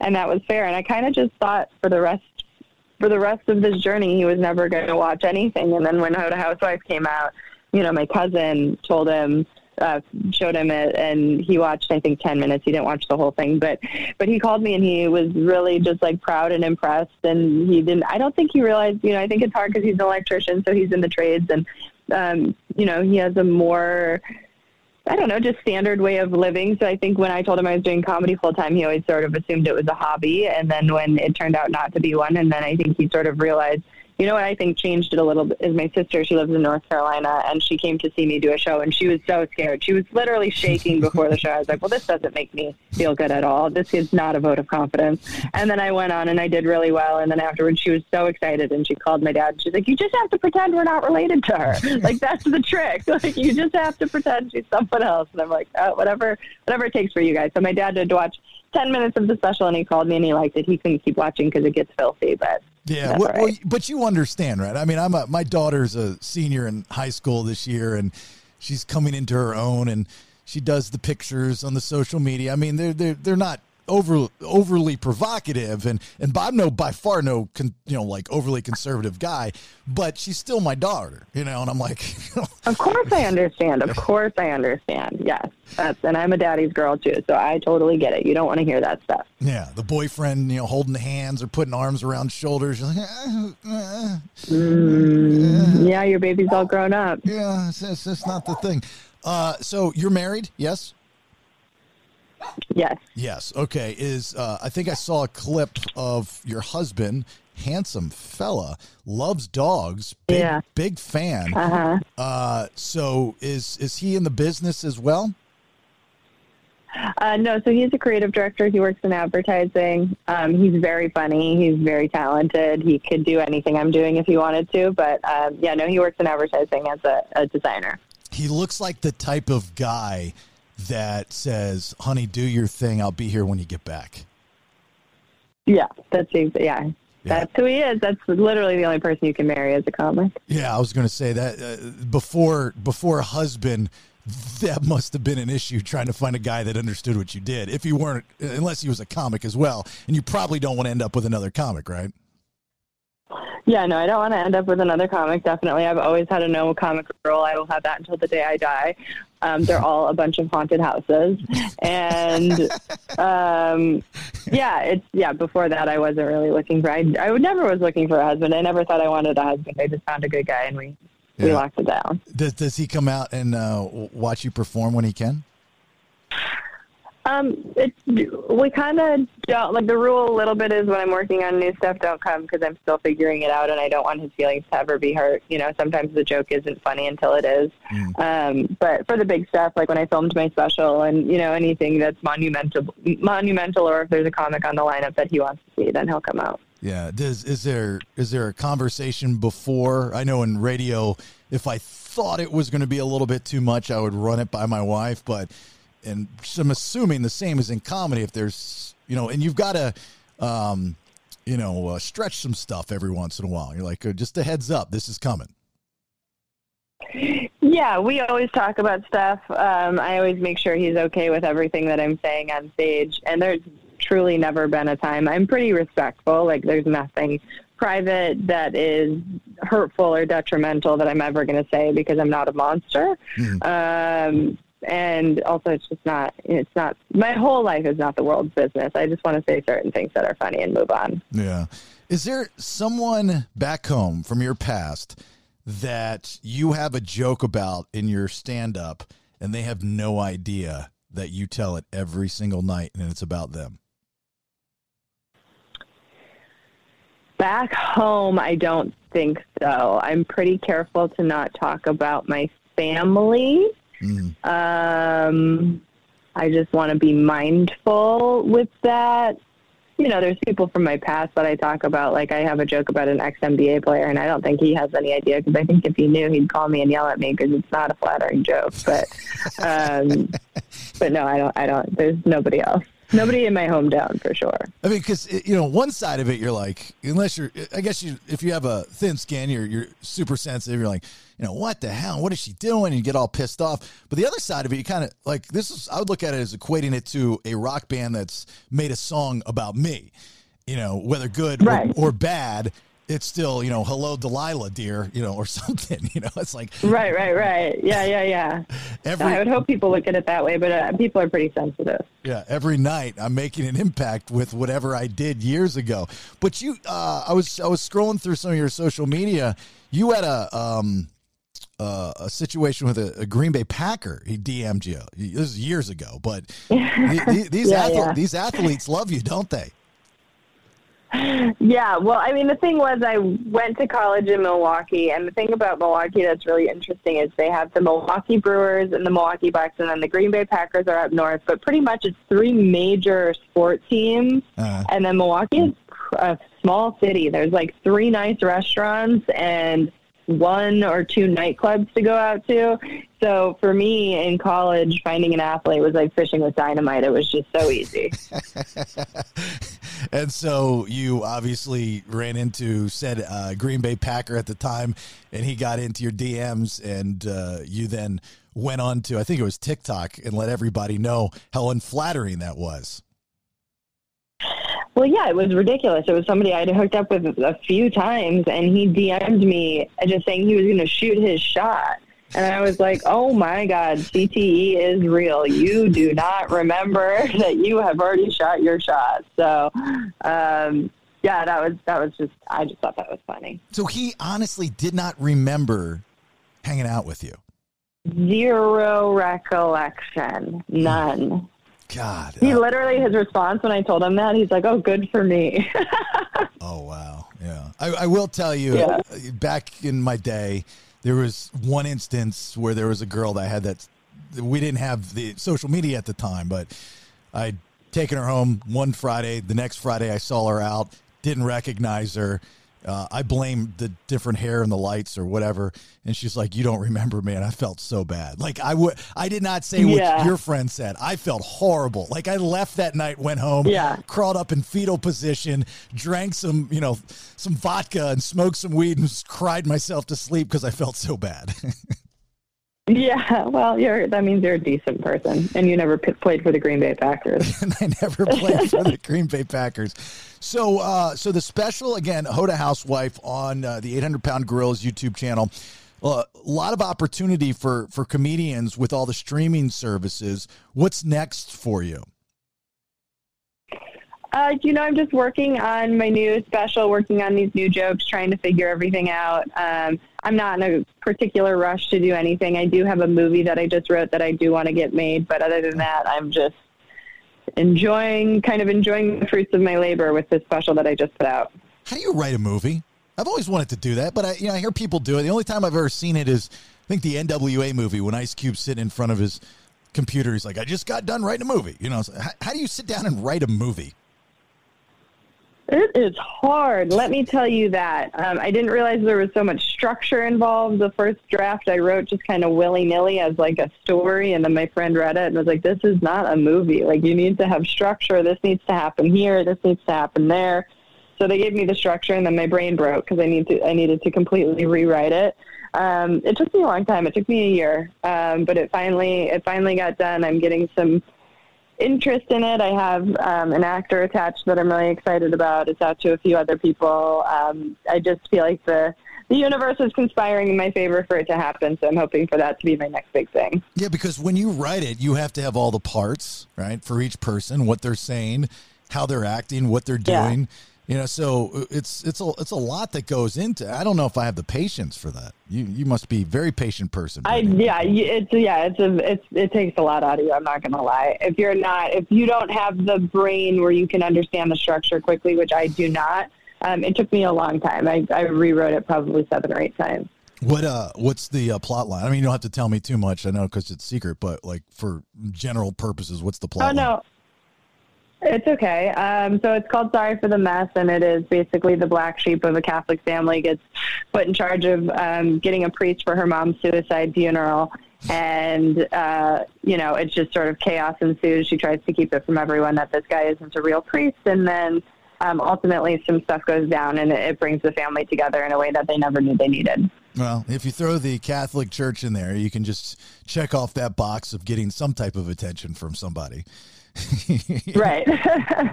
As a former Catholic high school graduate, you can tell. Yeah, same. I went through the system. I got confirmed. I know all the deals, but I don't think I've been back to a church ever since I got confirmed.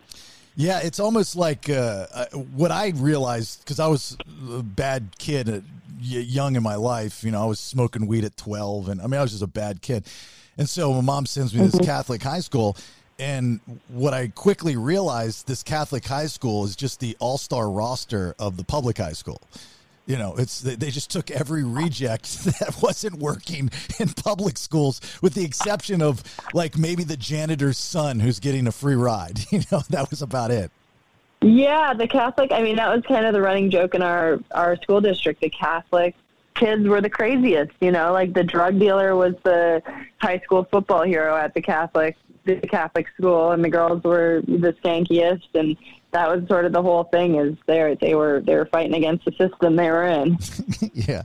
Well, if you make it to Atlanta, I hope you come back on. The only place that we really have here I would love that, is the Punchline, which my buddy Jamie Bendel owns, and would love to have you out there. That'd be great.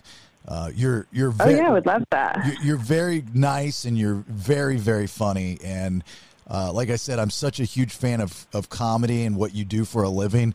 I just love talking to you guys. So I wish you nothing but the best of luck. BrittanySchmitt.com, by the way, and you can get all of her socials off of that. And then from Hoe to Housewife on the 800-Pound Gorillas YouTube channel for you 2%ers that want to go and support Brittany. I'd appreciate that, and so would she. All right. All right. Well, thank you. Thank you so much, Brittany. Best of luck, and we'll talk soon, okay? Sounds good. Thank you. Bye-bye. Bye-bye. Hold up. Wait a minute. Let's hear from our sponsors. Look, doing a new kitchen or bath, that's a big undertaking, right? So you want to go to somebody that's like a one-stop shop, like UCI Kitchen and Bath.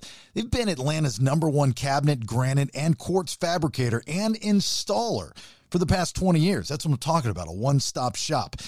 They provide the installation of whatever you buy. Speaking of, you mentioned the BS, the Bailey Show podcast, and you're getting 10% off your regularly priced countertops. That's a nice little savings, right? You can visit the Norcross, Georgia showroom location. Let their design team transform your kitchen and bathroom into a beautiful and functional environment to fit your personality. It's just upping your property value. You can get with all the latest trends because they got them right there on the showroom. Servicing all of Georgia and parts of Alabama, Tennessee, North Carolina, South Carolina, and Florida. How do you get a hold of them? Very simple. UCIgranite.com. The letters UCI, the word granite.com. Look, I know what it's like to start up a small business and run a small business. That's what this is. What can you do to take the next step? Create Graphics can help you out with that. They're a full-service graphics company that specializes in graphic design, and they've got some really good ones in-house. Wide format printing and graphic installation. Specializing, again, in vehicle wraps, corporate events, interior and exterior events, graphic design, and apparel. A lot of the stuff of the BS podcast, if not all the stuff, comes from Create Graphics. CreateGraphics.net. That's CreateGraphics.net or 770-369-9962. That's 770-369-9962. Serving Metro Atlanta and shipping worldwide. Create Graphics, they definitely know what they're doing. Excellent customer service and communication in every project. Will get a one-on-one experience from start to finish. Again, Create Graphics with an X.net. Son of a bitch. I'll be loving you forever, just as long as you subscribe to The Bailey Show. Nobody is going to save you now. If you like what you hear, then get a full 7 days a week plus of new content by subscribing. PodcastTheBS.com. It's better than radio. And back to you, Jason.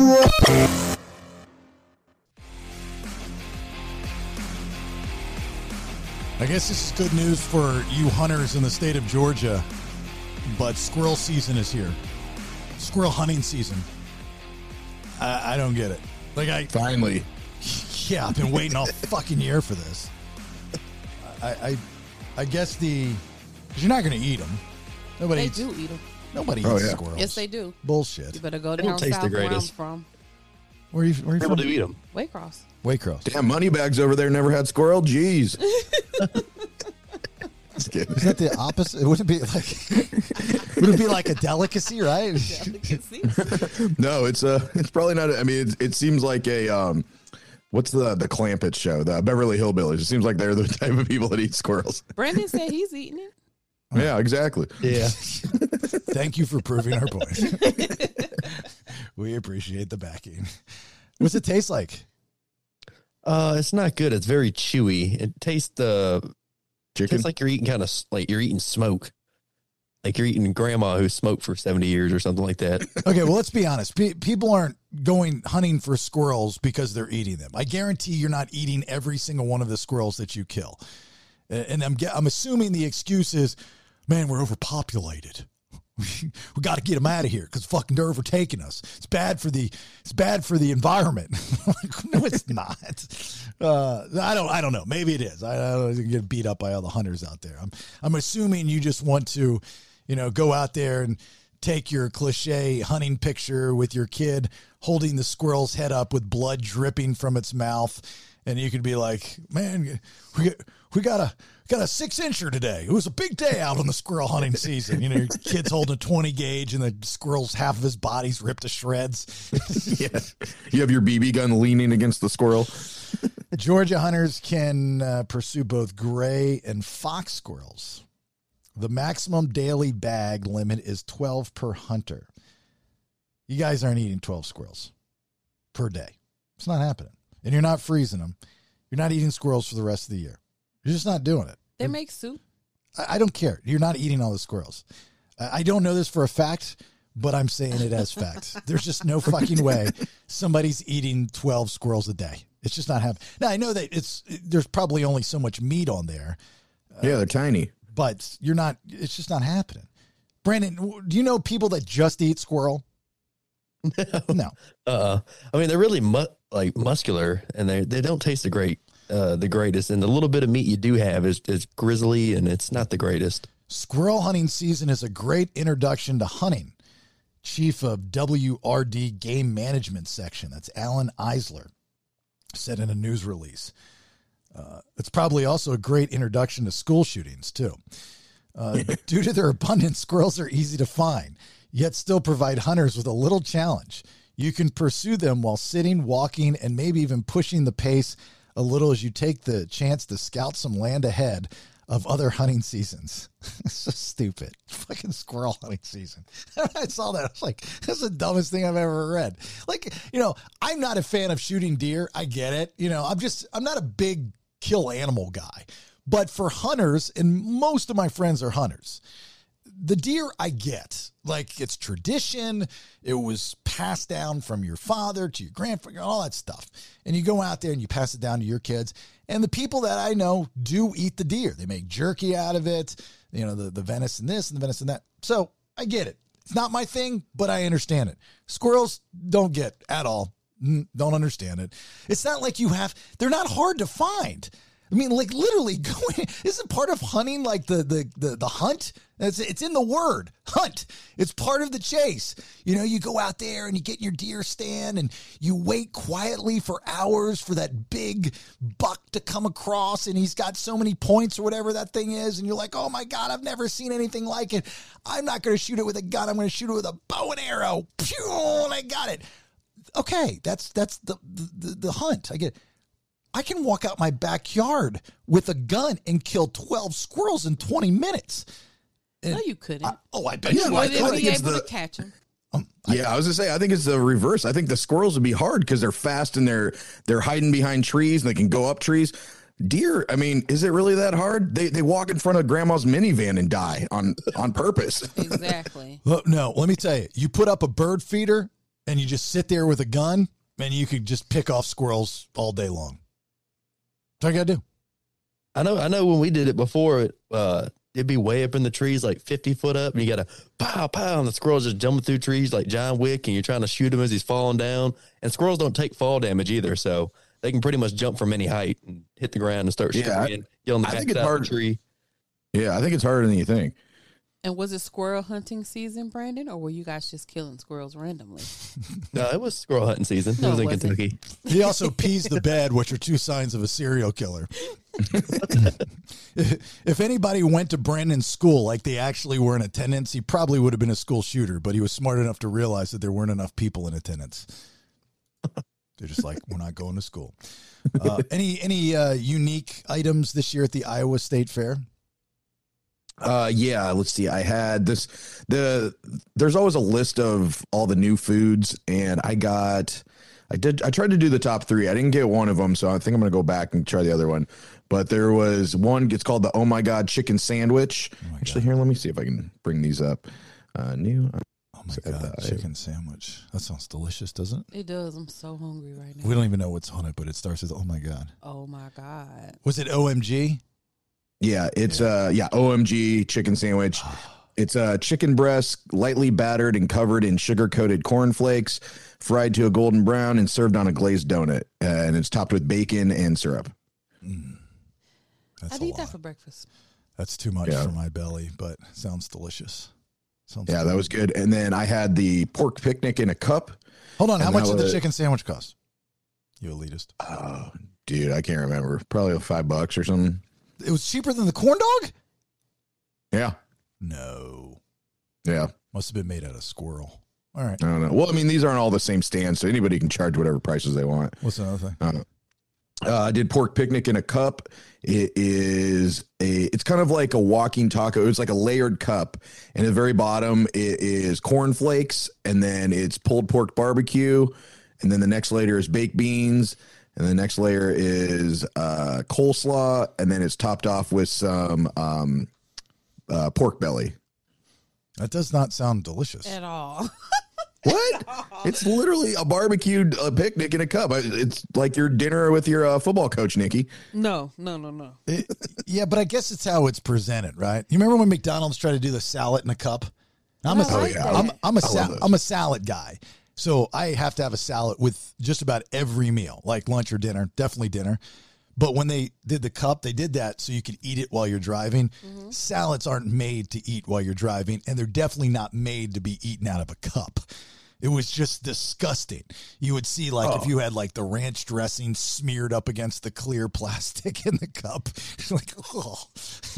I don't know. I thought it was gross. The salad shakers, those are great. You can salad shakers. Yeah, that's what they're called.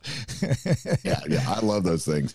Did they have don't they have all the fried Oreos and the pickles and all kinds of weird stuff?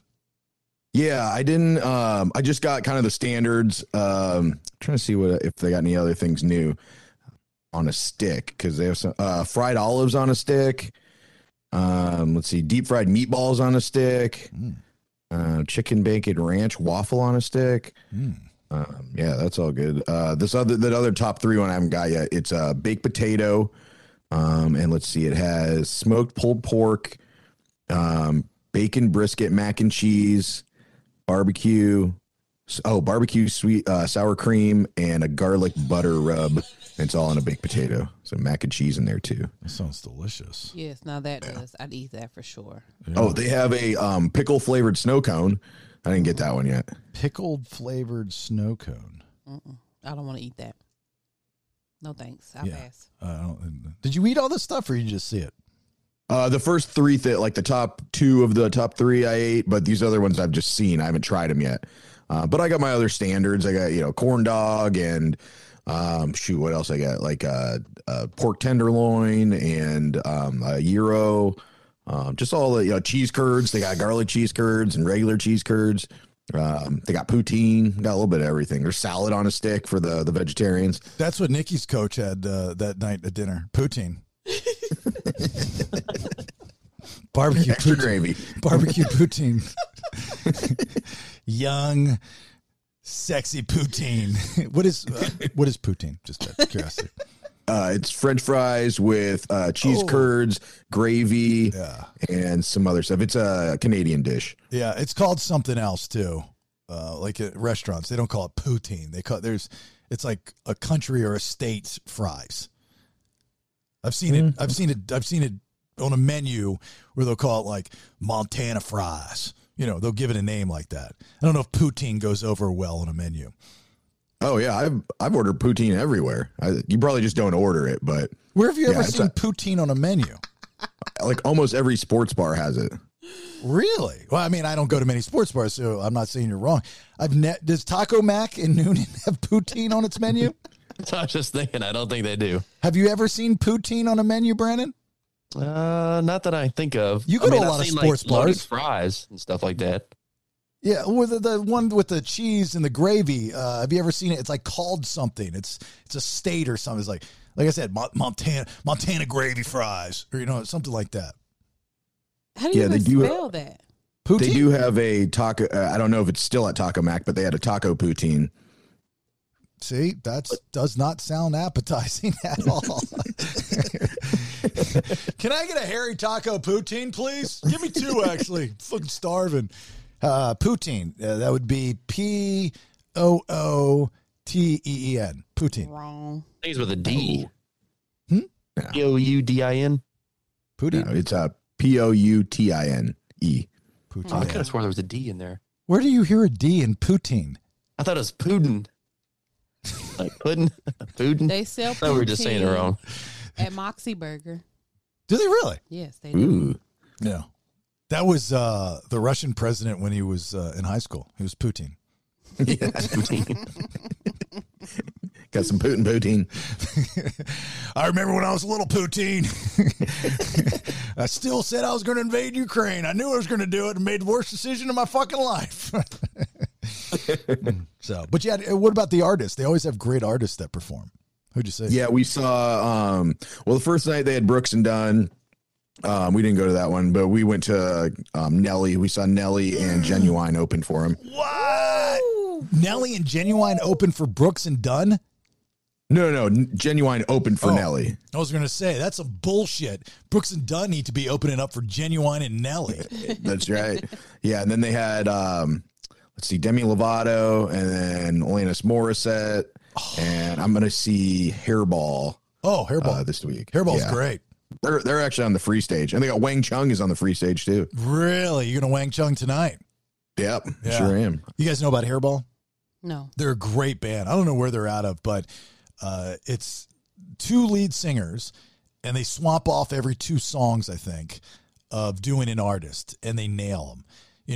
Everyone from Bret Michaels, which it wasn't until seeing Hairball and the guy do Bret Michaels that I realized, and I think the rest of you too on the show at the time, this was back in Orlando, that we didn't realize Bret Michaels did the devil horn thing, like pointing to the crowd as he performs every single time. So it's kind of like, he's kind of mocking them, but he's not. He's being them. He does Dee Snider. He does Axl Rose. It's a fantastic show. Those guys are great. Really, really good. So underrated. Not a lot of people know about them. I don't think so. They're there like almost every year, and I've never really gone to see them. People always tell me to go see them. So this year I'm going to check them out. You saw Alanis Morissette? No, I didn't go to her concert because I saw them in Atlanta. Or I saw her in Atlanta before I left. Really? I'd still go again. I wanted to see her. I'm going to see Jack Johnson tomorrow night. Ooh, nice. Yeah, we got the lawn seats too. See?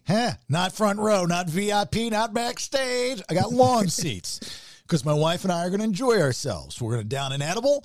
We're going to grab ourselves some adult beverages. We have some lawn chairs, and we are going to camp out because Jack Johnson is an artist that you can be anywhere and listen to him. You don't have to. There's not much of a stage show with Jack Johnson. I've been close to a Jack Johnson stage show. He's an amazing artist, but there's not much to watch. I mean, unless you're taking a, memory shot for a money shot. You're a chick or a gay guy because he's a good-looking surfer guy. But that's the kind where you just hang out and you talk and you hear it in the background. And you're like, oh, the Pancake song, cool. My wife, that's her favorite artist. She loves herself some Jack Johnson. She gets so horny. Did you see him recently, or was it because we were talking about him, or did you get tickets for her or something, or did she get them for you for a birthday or something? We saw him a couple years ago at Lakewood. This one's at Amerisbank, so it's right up the road. We saw him a couple years ago.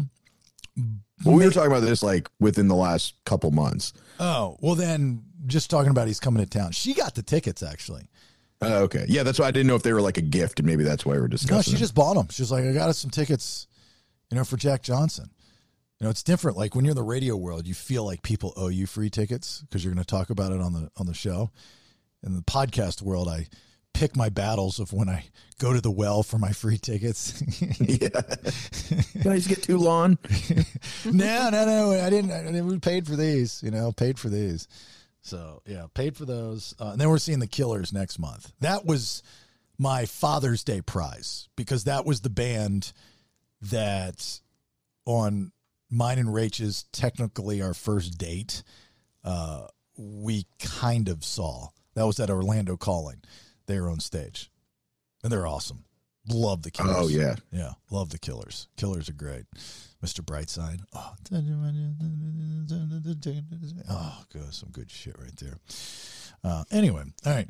Podcastthebs.com. Just a reminder of our website. If you're not a subscriber, we would love for you to be a subscriber. How easy is it, Nikki, to be a subscriber to all the content that we provide and the hours and hours of entertainment that we give people? It's very simple. It's just one click of a button. You're subscribed. Fucking click of a button. Boom. It's not a scam. We're giving you something for your money. You support the cause, and we give you all these shows. And there's so much in the works too, like this fantasy football show that we're getting ready to put on for you premium two peers. And there's another podcast that I'm working on with somebody that's kind of a big deal in the internet community. So see if we can finalize that deal. And that would be for you subscribers, right? That's what we do. It's not a scam. It's services rendered, I think is what it's called. Services rendered.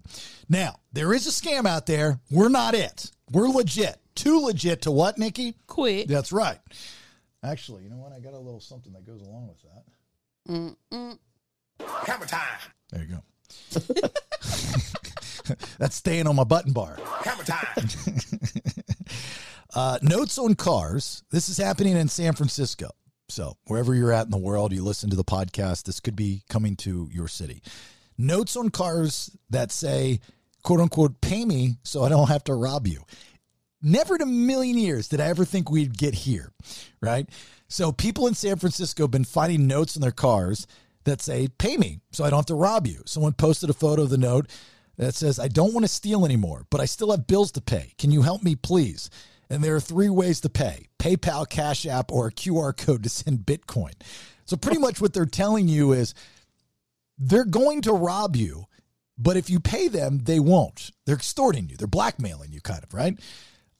It's clever and creative. I don't know. Is it illegal to like threaten to rob somebody? I don't think it is.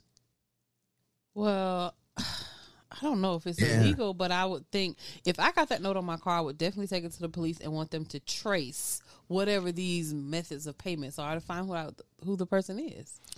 One woman who works in the area said she was worried the person might come back and break into her car if she didn't pay. She still decided not to, but at least one of her coworkers did send money.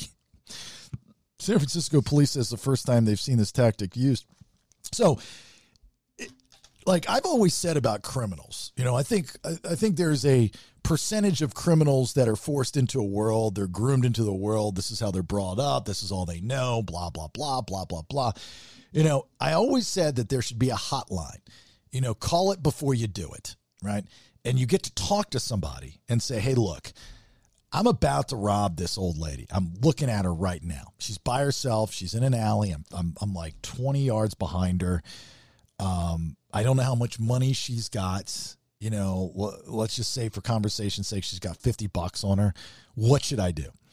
And this person then goes to talk them out of robbing this old woman and giving them other ways to make $50 to make sense of it. Like, do you really want to hurt this person, spend all this time in jail if you get caught, blah, blah. Here's all the bad things. Because I don't think when people commit crimes, they think about if they're caught, like what's the worst case scenario? They always are criminals are very optimistic people.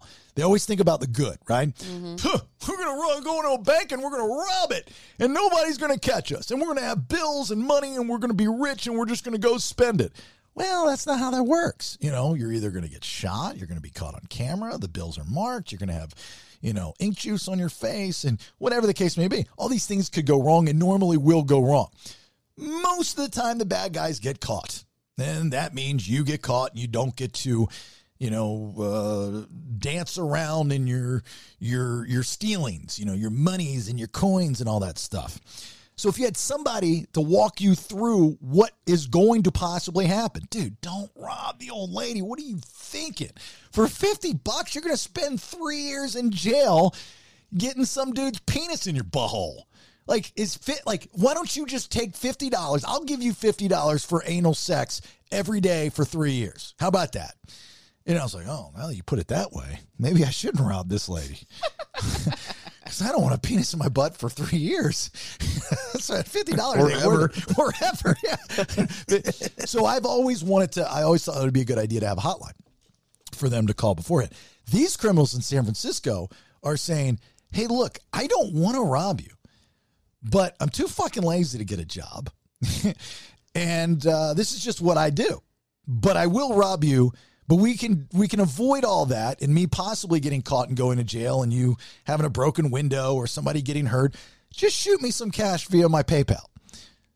It's kind of clever if you think about it. It's kind of ingenious. Yeah.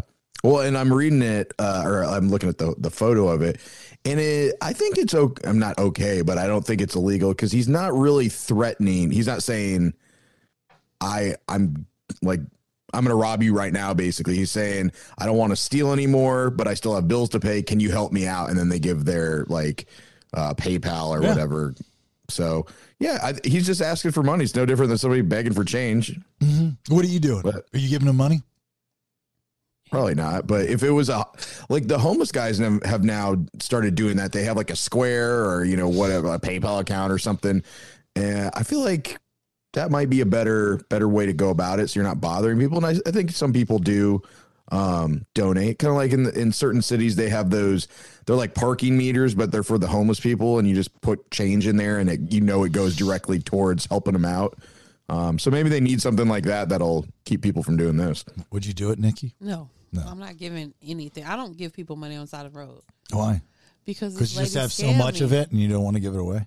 No, because this lady scammed me years ago. So I just don't do it anymore. So the lady did your taxes in the plaza? No, this lady came up to me with her 2 kids. It was freezing cold outside of Walmart. She told me she had just got in an argument with her mother-in-law, and she put them out. And her husband was on the way to pick them up. She tried to give me her husband's telephone number. He'll give you any money you give me back as soon as he gets here. I went to the ATM. I gave this lady $40 to take her kids in IHOP. I came back like a month later, and the same lady walked back up to me with the same story, and I was furious. Did you tell her? Oh, I grabbed her by the top of her thing because I wanted her to hear everything I had to say to her, and I yelled at her, and then she ran off. So you grabbed her at the top of her collar so she could hear you better? Yep. Does have like some kind of device there or something? No, I didn't want her to run off before I said what I had to say to her. I've never grabbed somebody violently and aggressively by the top of their collar so they hear me better. Usually it's the opposite. They don't want to hear you. They want to fight you. I wanted her to hear what I had Did to she say. apologize? No, she just was like flailing around, and she was trying to get away from me, and then she just ran off. But you got to have a gimmick. I mean, if you're going to beg for money, have a gimmick. I'm more of a fan of giving someone a hand up than a hand out, just because, you know, they do have to have a gimmick. They have to lie. People don't want honesty, right? They don't. They want an overdrawn Hollywood story, you know, and. You got to hit on all the heartstrings. You know, they want to, I'm a veteran and I just got divorced. I'm a victim of domestic violence. They want all these hot buttons. They don't want, I really just don't want to get a job. Fucking lazy as shit. There was a guy out there with a sign that said, I'm going to be honest, I just want beer. And my friend rolled down the window and gave him $10. Exactly. Because those are the ones that you're like, that dude's being honest. He just wants $10 for some fucking beer. Mm-hmm. Yeah. You're right. In Vegas, that was the first time I've ever seen the honesty homeless signs was in Vegas. There's a lot of them. If you're walking on the strip, you're going to be like, dude, just need some $5 to smoke some weed. Can you help a brother out? I get it, man. That's cool. Here's $5. Not a problem. So I don't know. Brandon, would you give these people money in fear that they'd break into one of your Thrasher work vehicles? No, you know, I'd probably just wait or catch them when they showed up and just wrangle them and tie them up and then leave them there. Wrangle them. Well, you want to know their story. You know, not everybody's just a con artist. I know years ago in Atlanta, for those that don't live here, we have our transit system is MARTA. And it drives me insane when people beg on MARTA because you have nowhere to go. You know, you and if you say no, it's uncomfortable. And sometimes they'll get aggressive. You know, like Denver has the really aggressive homeless community out there. Like if you don't give them money, they get angry and they want to fight you. So I know years and years ago, one of the local news stations did a story on a guy. Yeah, a guy. Is it a guy? He was a guy. He was a guy with kids maybe just a guy begging for money or something like that. And then they find out the guy was making 6 figures off of this. And he drove away in a Mercedes and he had a nice house like in the city and all this stuff. And they followed him and it was like, he got caught and he would tell his wife that he was going to work. I think that's how I got the story. Maybe it was opposite. It was here. Yeah. You know what I'm talking about? Mm-hmm. Yeah. That's crazy. 6 figures. I mean, that means humanity's not that bad. If we're giving this guy 6 figures because he's got a great story and we'll feel bad for him, right? I mean, it still is. It makes people that really need help not be able to get it. Yes, absolutely. Well, you know, I was only if he gets caught. I was a part of this charity in Orlando. I forget the name of what it was called, but that was our saying: give a hand up, not a hand out. Mm-hmm. And we would take people that are homeless or really down. What? Was it the Homeless Coalition or something like that? No, this is different than that one. I did work with them, but that was through the radio station. The radio station did stuff with them, but this was something else. I was on the board of this one.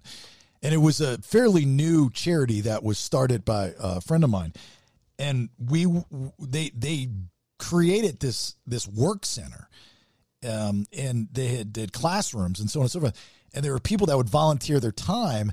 And they would, these people that were on the streets, we would say, hey, look, we're not going to give you any money, but we can put you in some nice clothes. We can help you with your resume.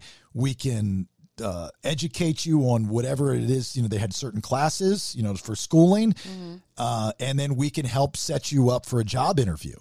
And it was all this great. I mean, it also had a grocery store attached to it, where if you qualified, and by the way, at least at the time, qualifications in this country for poverty, a family of 4 was like $40,000. You think $40,000 is a lot of money.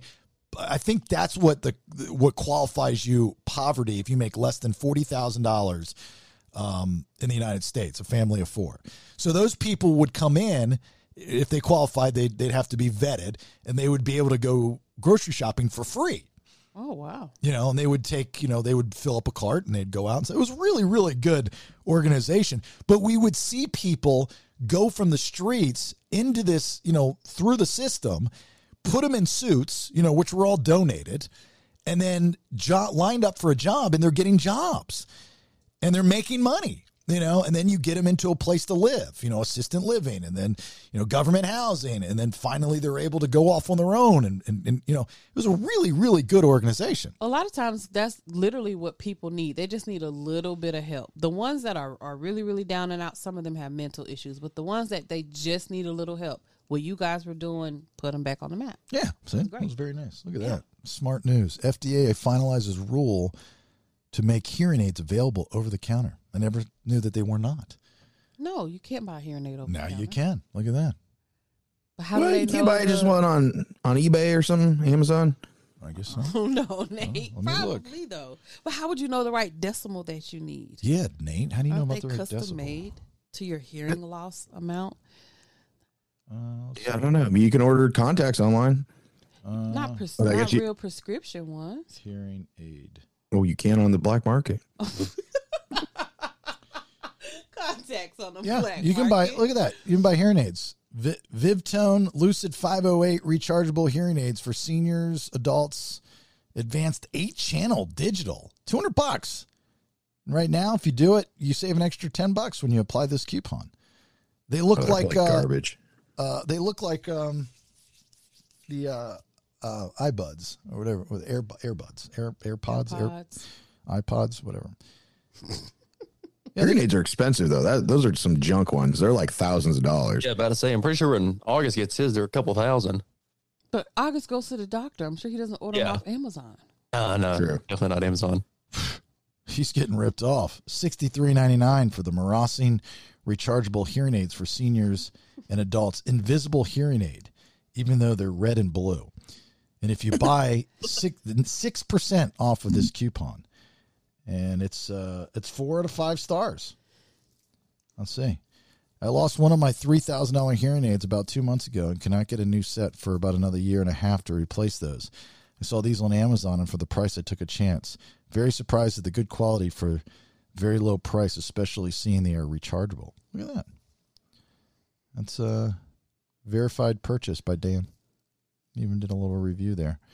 What do? They just up the, what is it, like a speaker that brings in the sound? I don't even know how they work. I don't know. I mean, it's probably super advanced because most of them are like $2,000-$3,000, so it's probably something we don't even understand. But yeah, I would think so. Probably like noise canceling headphones, but with microphones.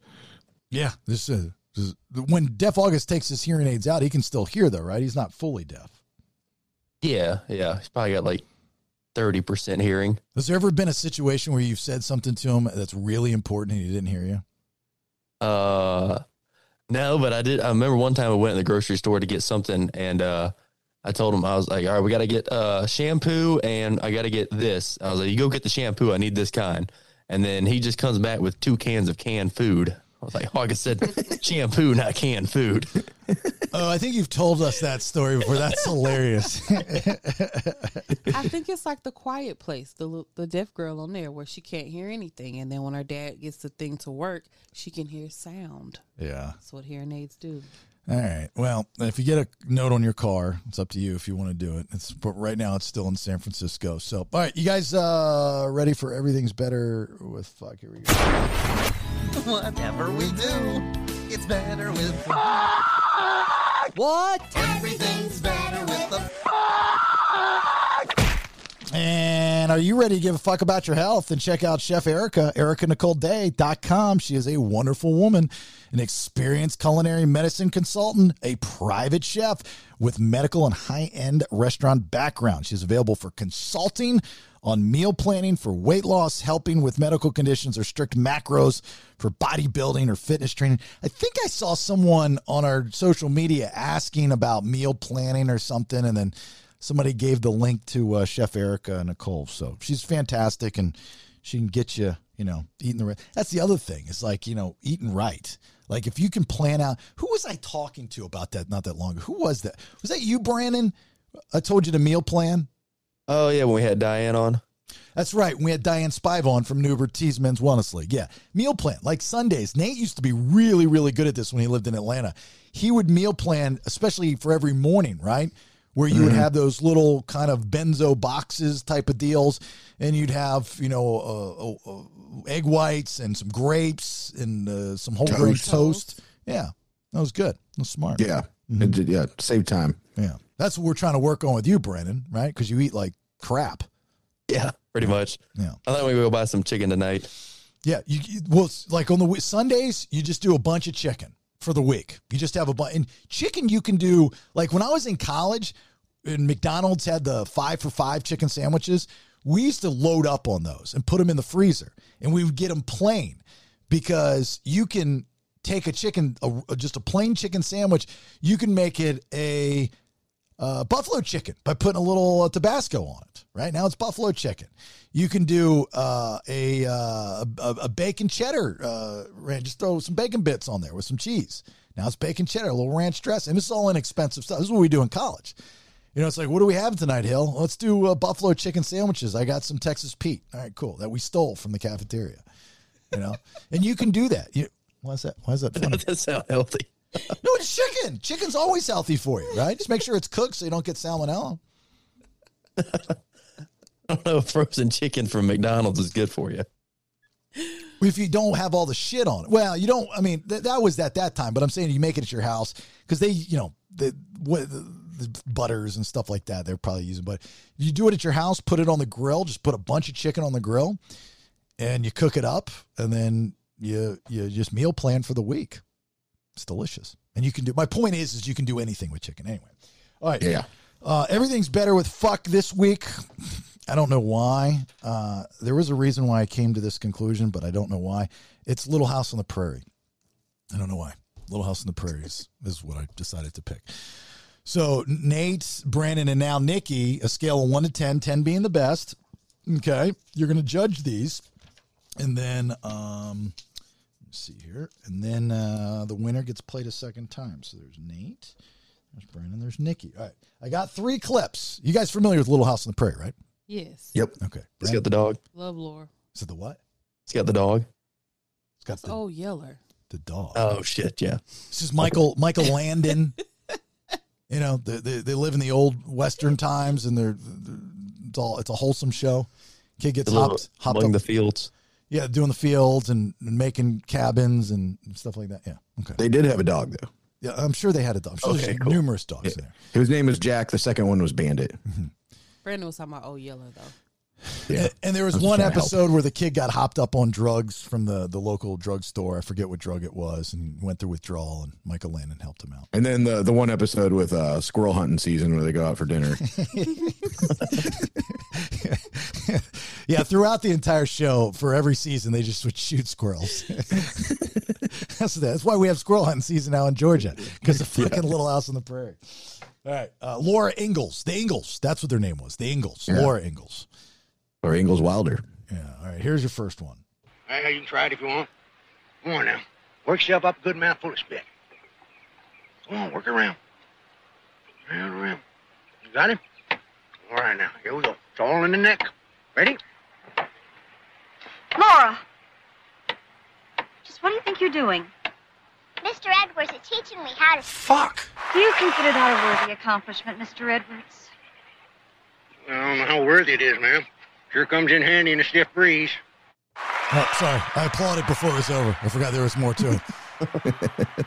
So these are a little different style. Little House on the Prairie is a lot slower show. So Bear with me. Work with what we got. Nate, 1 to 10, what are you thinking? I thought that was a well-placed fuck. I don't know if she's fucking an older man or a horse named Mr. Ed, but I will give that an 8. An 8. Oh, that's a good start. Brandon? Yeah, we always seem to give the ones with kids fucking a higher score. I feel like there's something wrong with us, but I'm going to go with the 8 also. All right. Nikki D? I'm going to go with the 6. A 6. Okay. Well, I'm glad you're enjoying the show. All right. Here's the next one. Charles! A letter to the folks! Don't forget to fuck! I'd be afraid to come home if I didn't. Have a good trip. Well, very quick, short, to the point. Don't forget to fuck it. Nate, what were you thinking there? Not as good as the last one I thought, but still good. So I will give that a 7. All right. I'll take a 7. Brandon? Yeah, I like it. That was a quick little fuck. I prefer those. I'll give it an 8. All right. Thank you, Brandon. And Nikki? And I, too, gave that a 7. I like the pop in that one. Okay. All right. Thank you. Here's our last one. Then what happened, Edward? Well, sir, this old bear and me were just sort of fuck with one another. Might say we was getting each other's measure. Well, we just finally, I just plumb out of patience. I looked at Bear square in the eye and I said, Bear, we're gonna fuck. Let's get on with it. You know what that bear done? What? Well, sir, he snipped and ambled off. One good whiff of Mr. Edwards would drive any bear off. Wow. Mama Ingalls doesn't like Mr. Edwards at all. Nate, talking about fucking bears there. Yeah, I think I'm gonna have to. I'll go 8 again. 8 again. Yeah. I mean, fucking bears is probably better than fucking kids or a horse. So yes, absolutely. Yeah, bear fucking all the way. Brandon, there's a bunch of fucks in there. A lot of fucks. Yeah, I feel like maybe a little overload of fucks, so I'm gonna go with a 7. Okay, overloading of the fucks. All right, and Nikki. It was my favorite one. I gave it an 8. You gave it an 8? Yeah. Oh, boy. All right. Well, that means that's our winner. No. Shit. 16, 24, 14, 22, 16, 25. Yeah, that's our winner. The last one was our winner, oddly enough. Okay. Yeah. Did I get that math right? All right, we'll play that one again. Then what happened, Edward? Well, sir, this old bear and me were just sort of fuck with one another. Might say we was getting each other's measure. Well, we just finally, I just plumb out of patience. I looked at Bear square in the eye and I said, Bear, we're gonna fuck. Let's get on with it. You know what that bear done? What? Well, sir, he snipped and ambled off. One good whiff of Mr. Edwards would drive any bear off. So bad. Just everything about that show. Like, I loved Michael Lannon. He went on to do that Heaven show. He was like the last wholesome actor that was in Hollywood. You know, never had any dirt, always did good, wholesome programming. Michael Lannon was never caught up in any controversy or bad stuff. There was never any dirt that was dug up about Michael Lannon. He was just a good guy. And he sadly passed of cancer at a fairly young age, I think. I mean, he was not an elderly person, but he did. Was it Heaven Can Wait? No. What was the show he did? Heaven. Highway to Heaven. Highway to Heaven. Did you guys ever watch that? I did. Yeah, that was a good show. Made you feel good, right? Yeah, it was a feel good You show. can't name a show on television today that makes you feel good. Makes you happy. That's positive. Tell me one.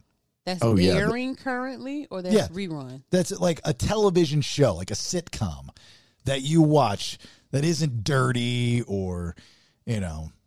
Oh, all those shows that those girls watch, they're always crying about, like This Is Us and Grey's Anatomy and all those kind of sappy shows that make them cry. Yeah, but they're rom-coms, but there's sex involved. Neither of those are comedies. They're rom-coms. Like they're romance comedies.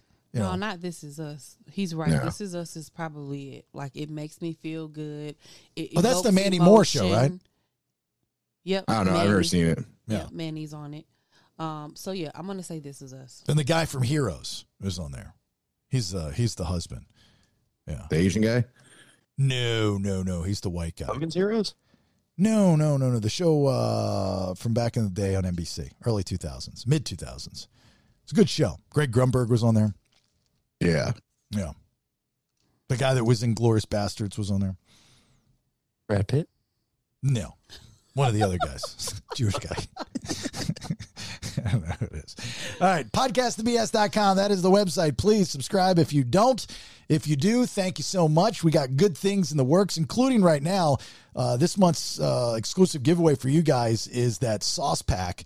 You know, all those bottles of amazing sauces from Atlanta Grill Company, atlantagrillcompany.com. Thank you so much for giving that up.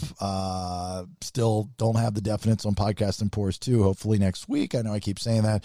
So I'm just going to kind of start shutting up about it until I'm waiting on one person to send some emails. That's all I'm waiting on. That's all I'm waiting on. And then I can tell you everything.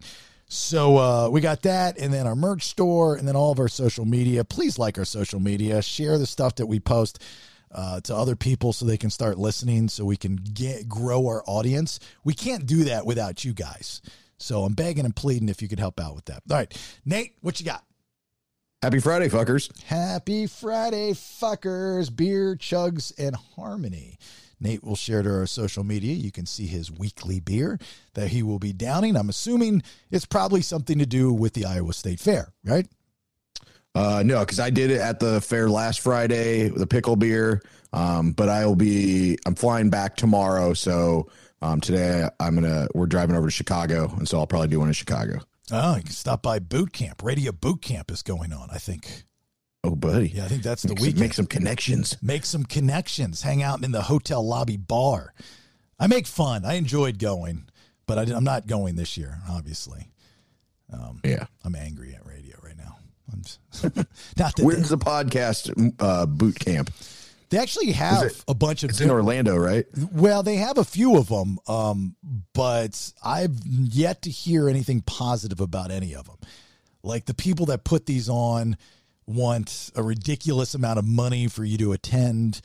And I like the radio one. The radio one's not that bad. He doesn't charge. I don't think I get why he charges. He has to charge. You know, it's a little high, but it's not overly high. It's more the airfare and then the hotel. And when it's all said, the drinks when it's all said and done, at the end of 2 or 3 days, you're in for like $2,500, and you're like, the fuck just happened? Yeah. I had to listen to all these people that know so goddamn much and sit up there on these panels and just lie their asses off. You know, for the people that have been in the business for a long time and you're sitting back there going, you're so full of shit. That is such a lie. You don't do that. I know you don't do that. So anyway, Brandon, what you got? Keep your penis out of farm animals. There you go. That's good advice, Brandon. And Nikki? A little grill squirrel ain't gonna hurt nobody. Little grill squirrel ain't gonna hurt nobody. You hurt nobody. All right. Thanks for listening. Have yourself a great, safe weekend. You're going to be doing some drinking. Sure you are. If you had too much, please don't get behind the wheel of a car. I've lost way too many friends like that. Want to keep you around.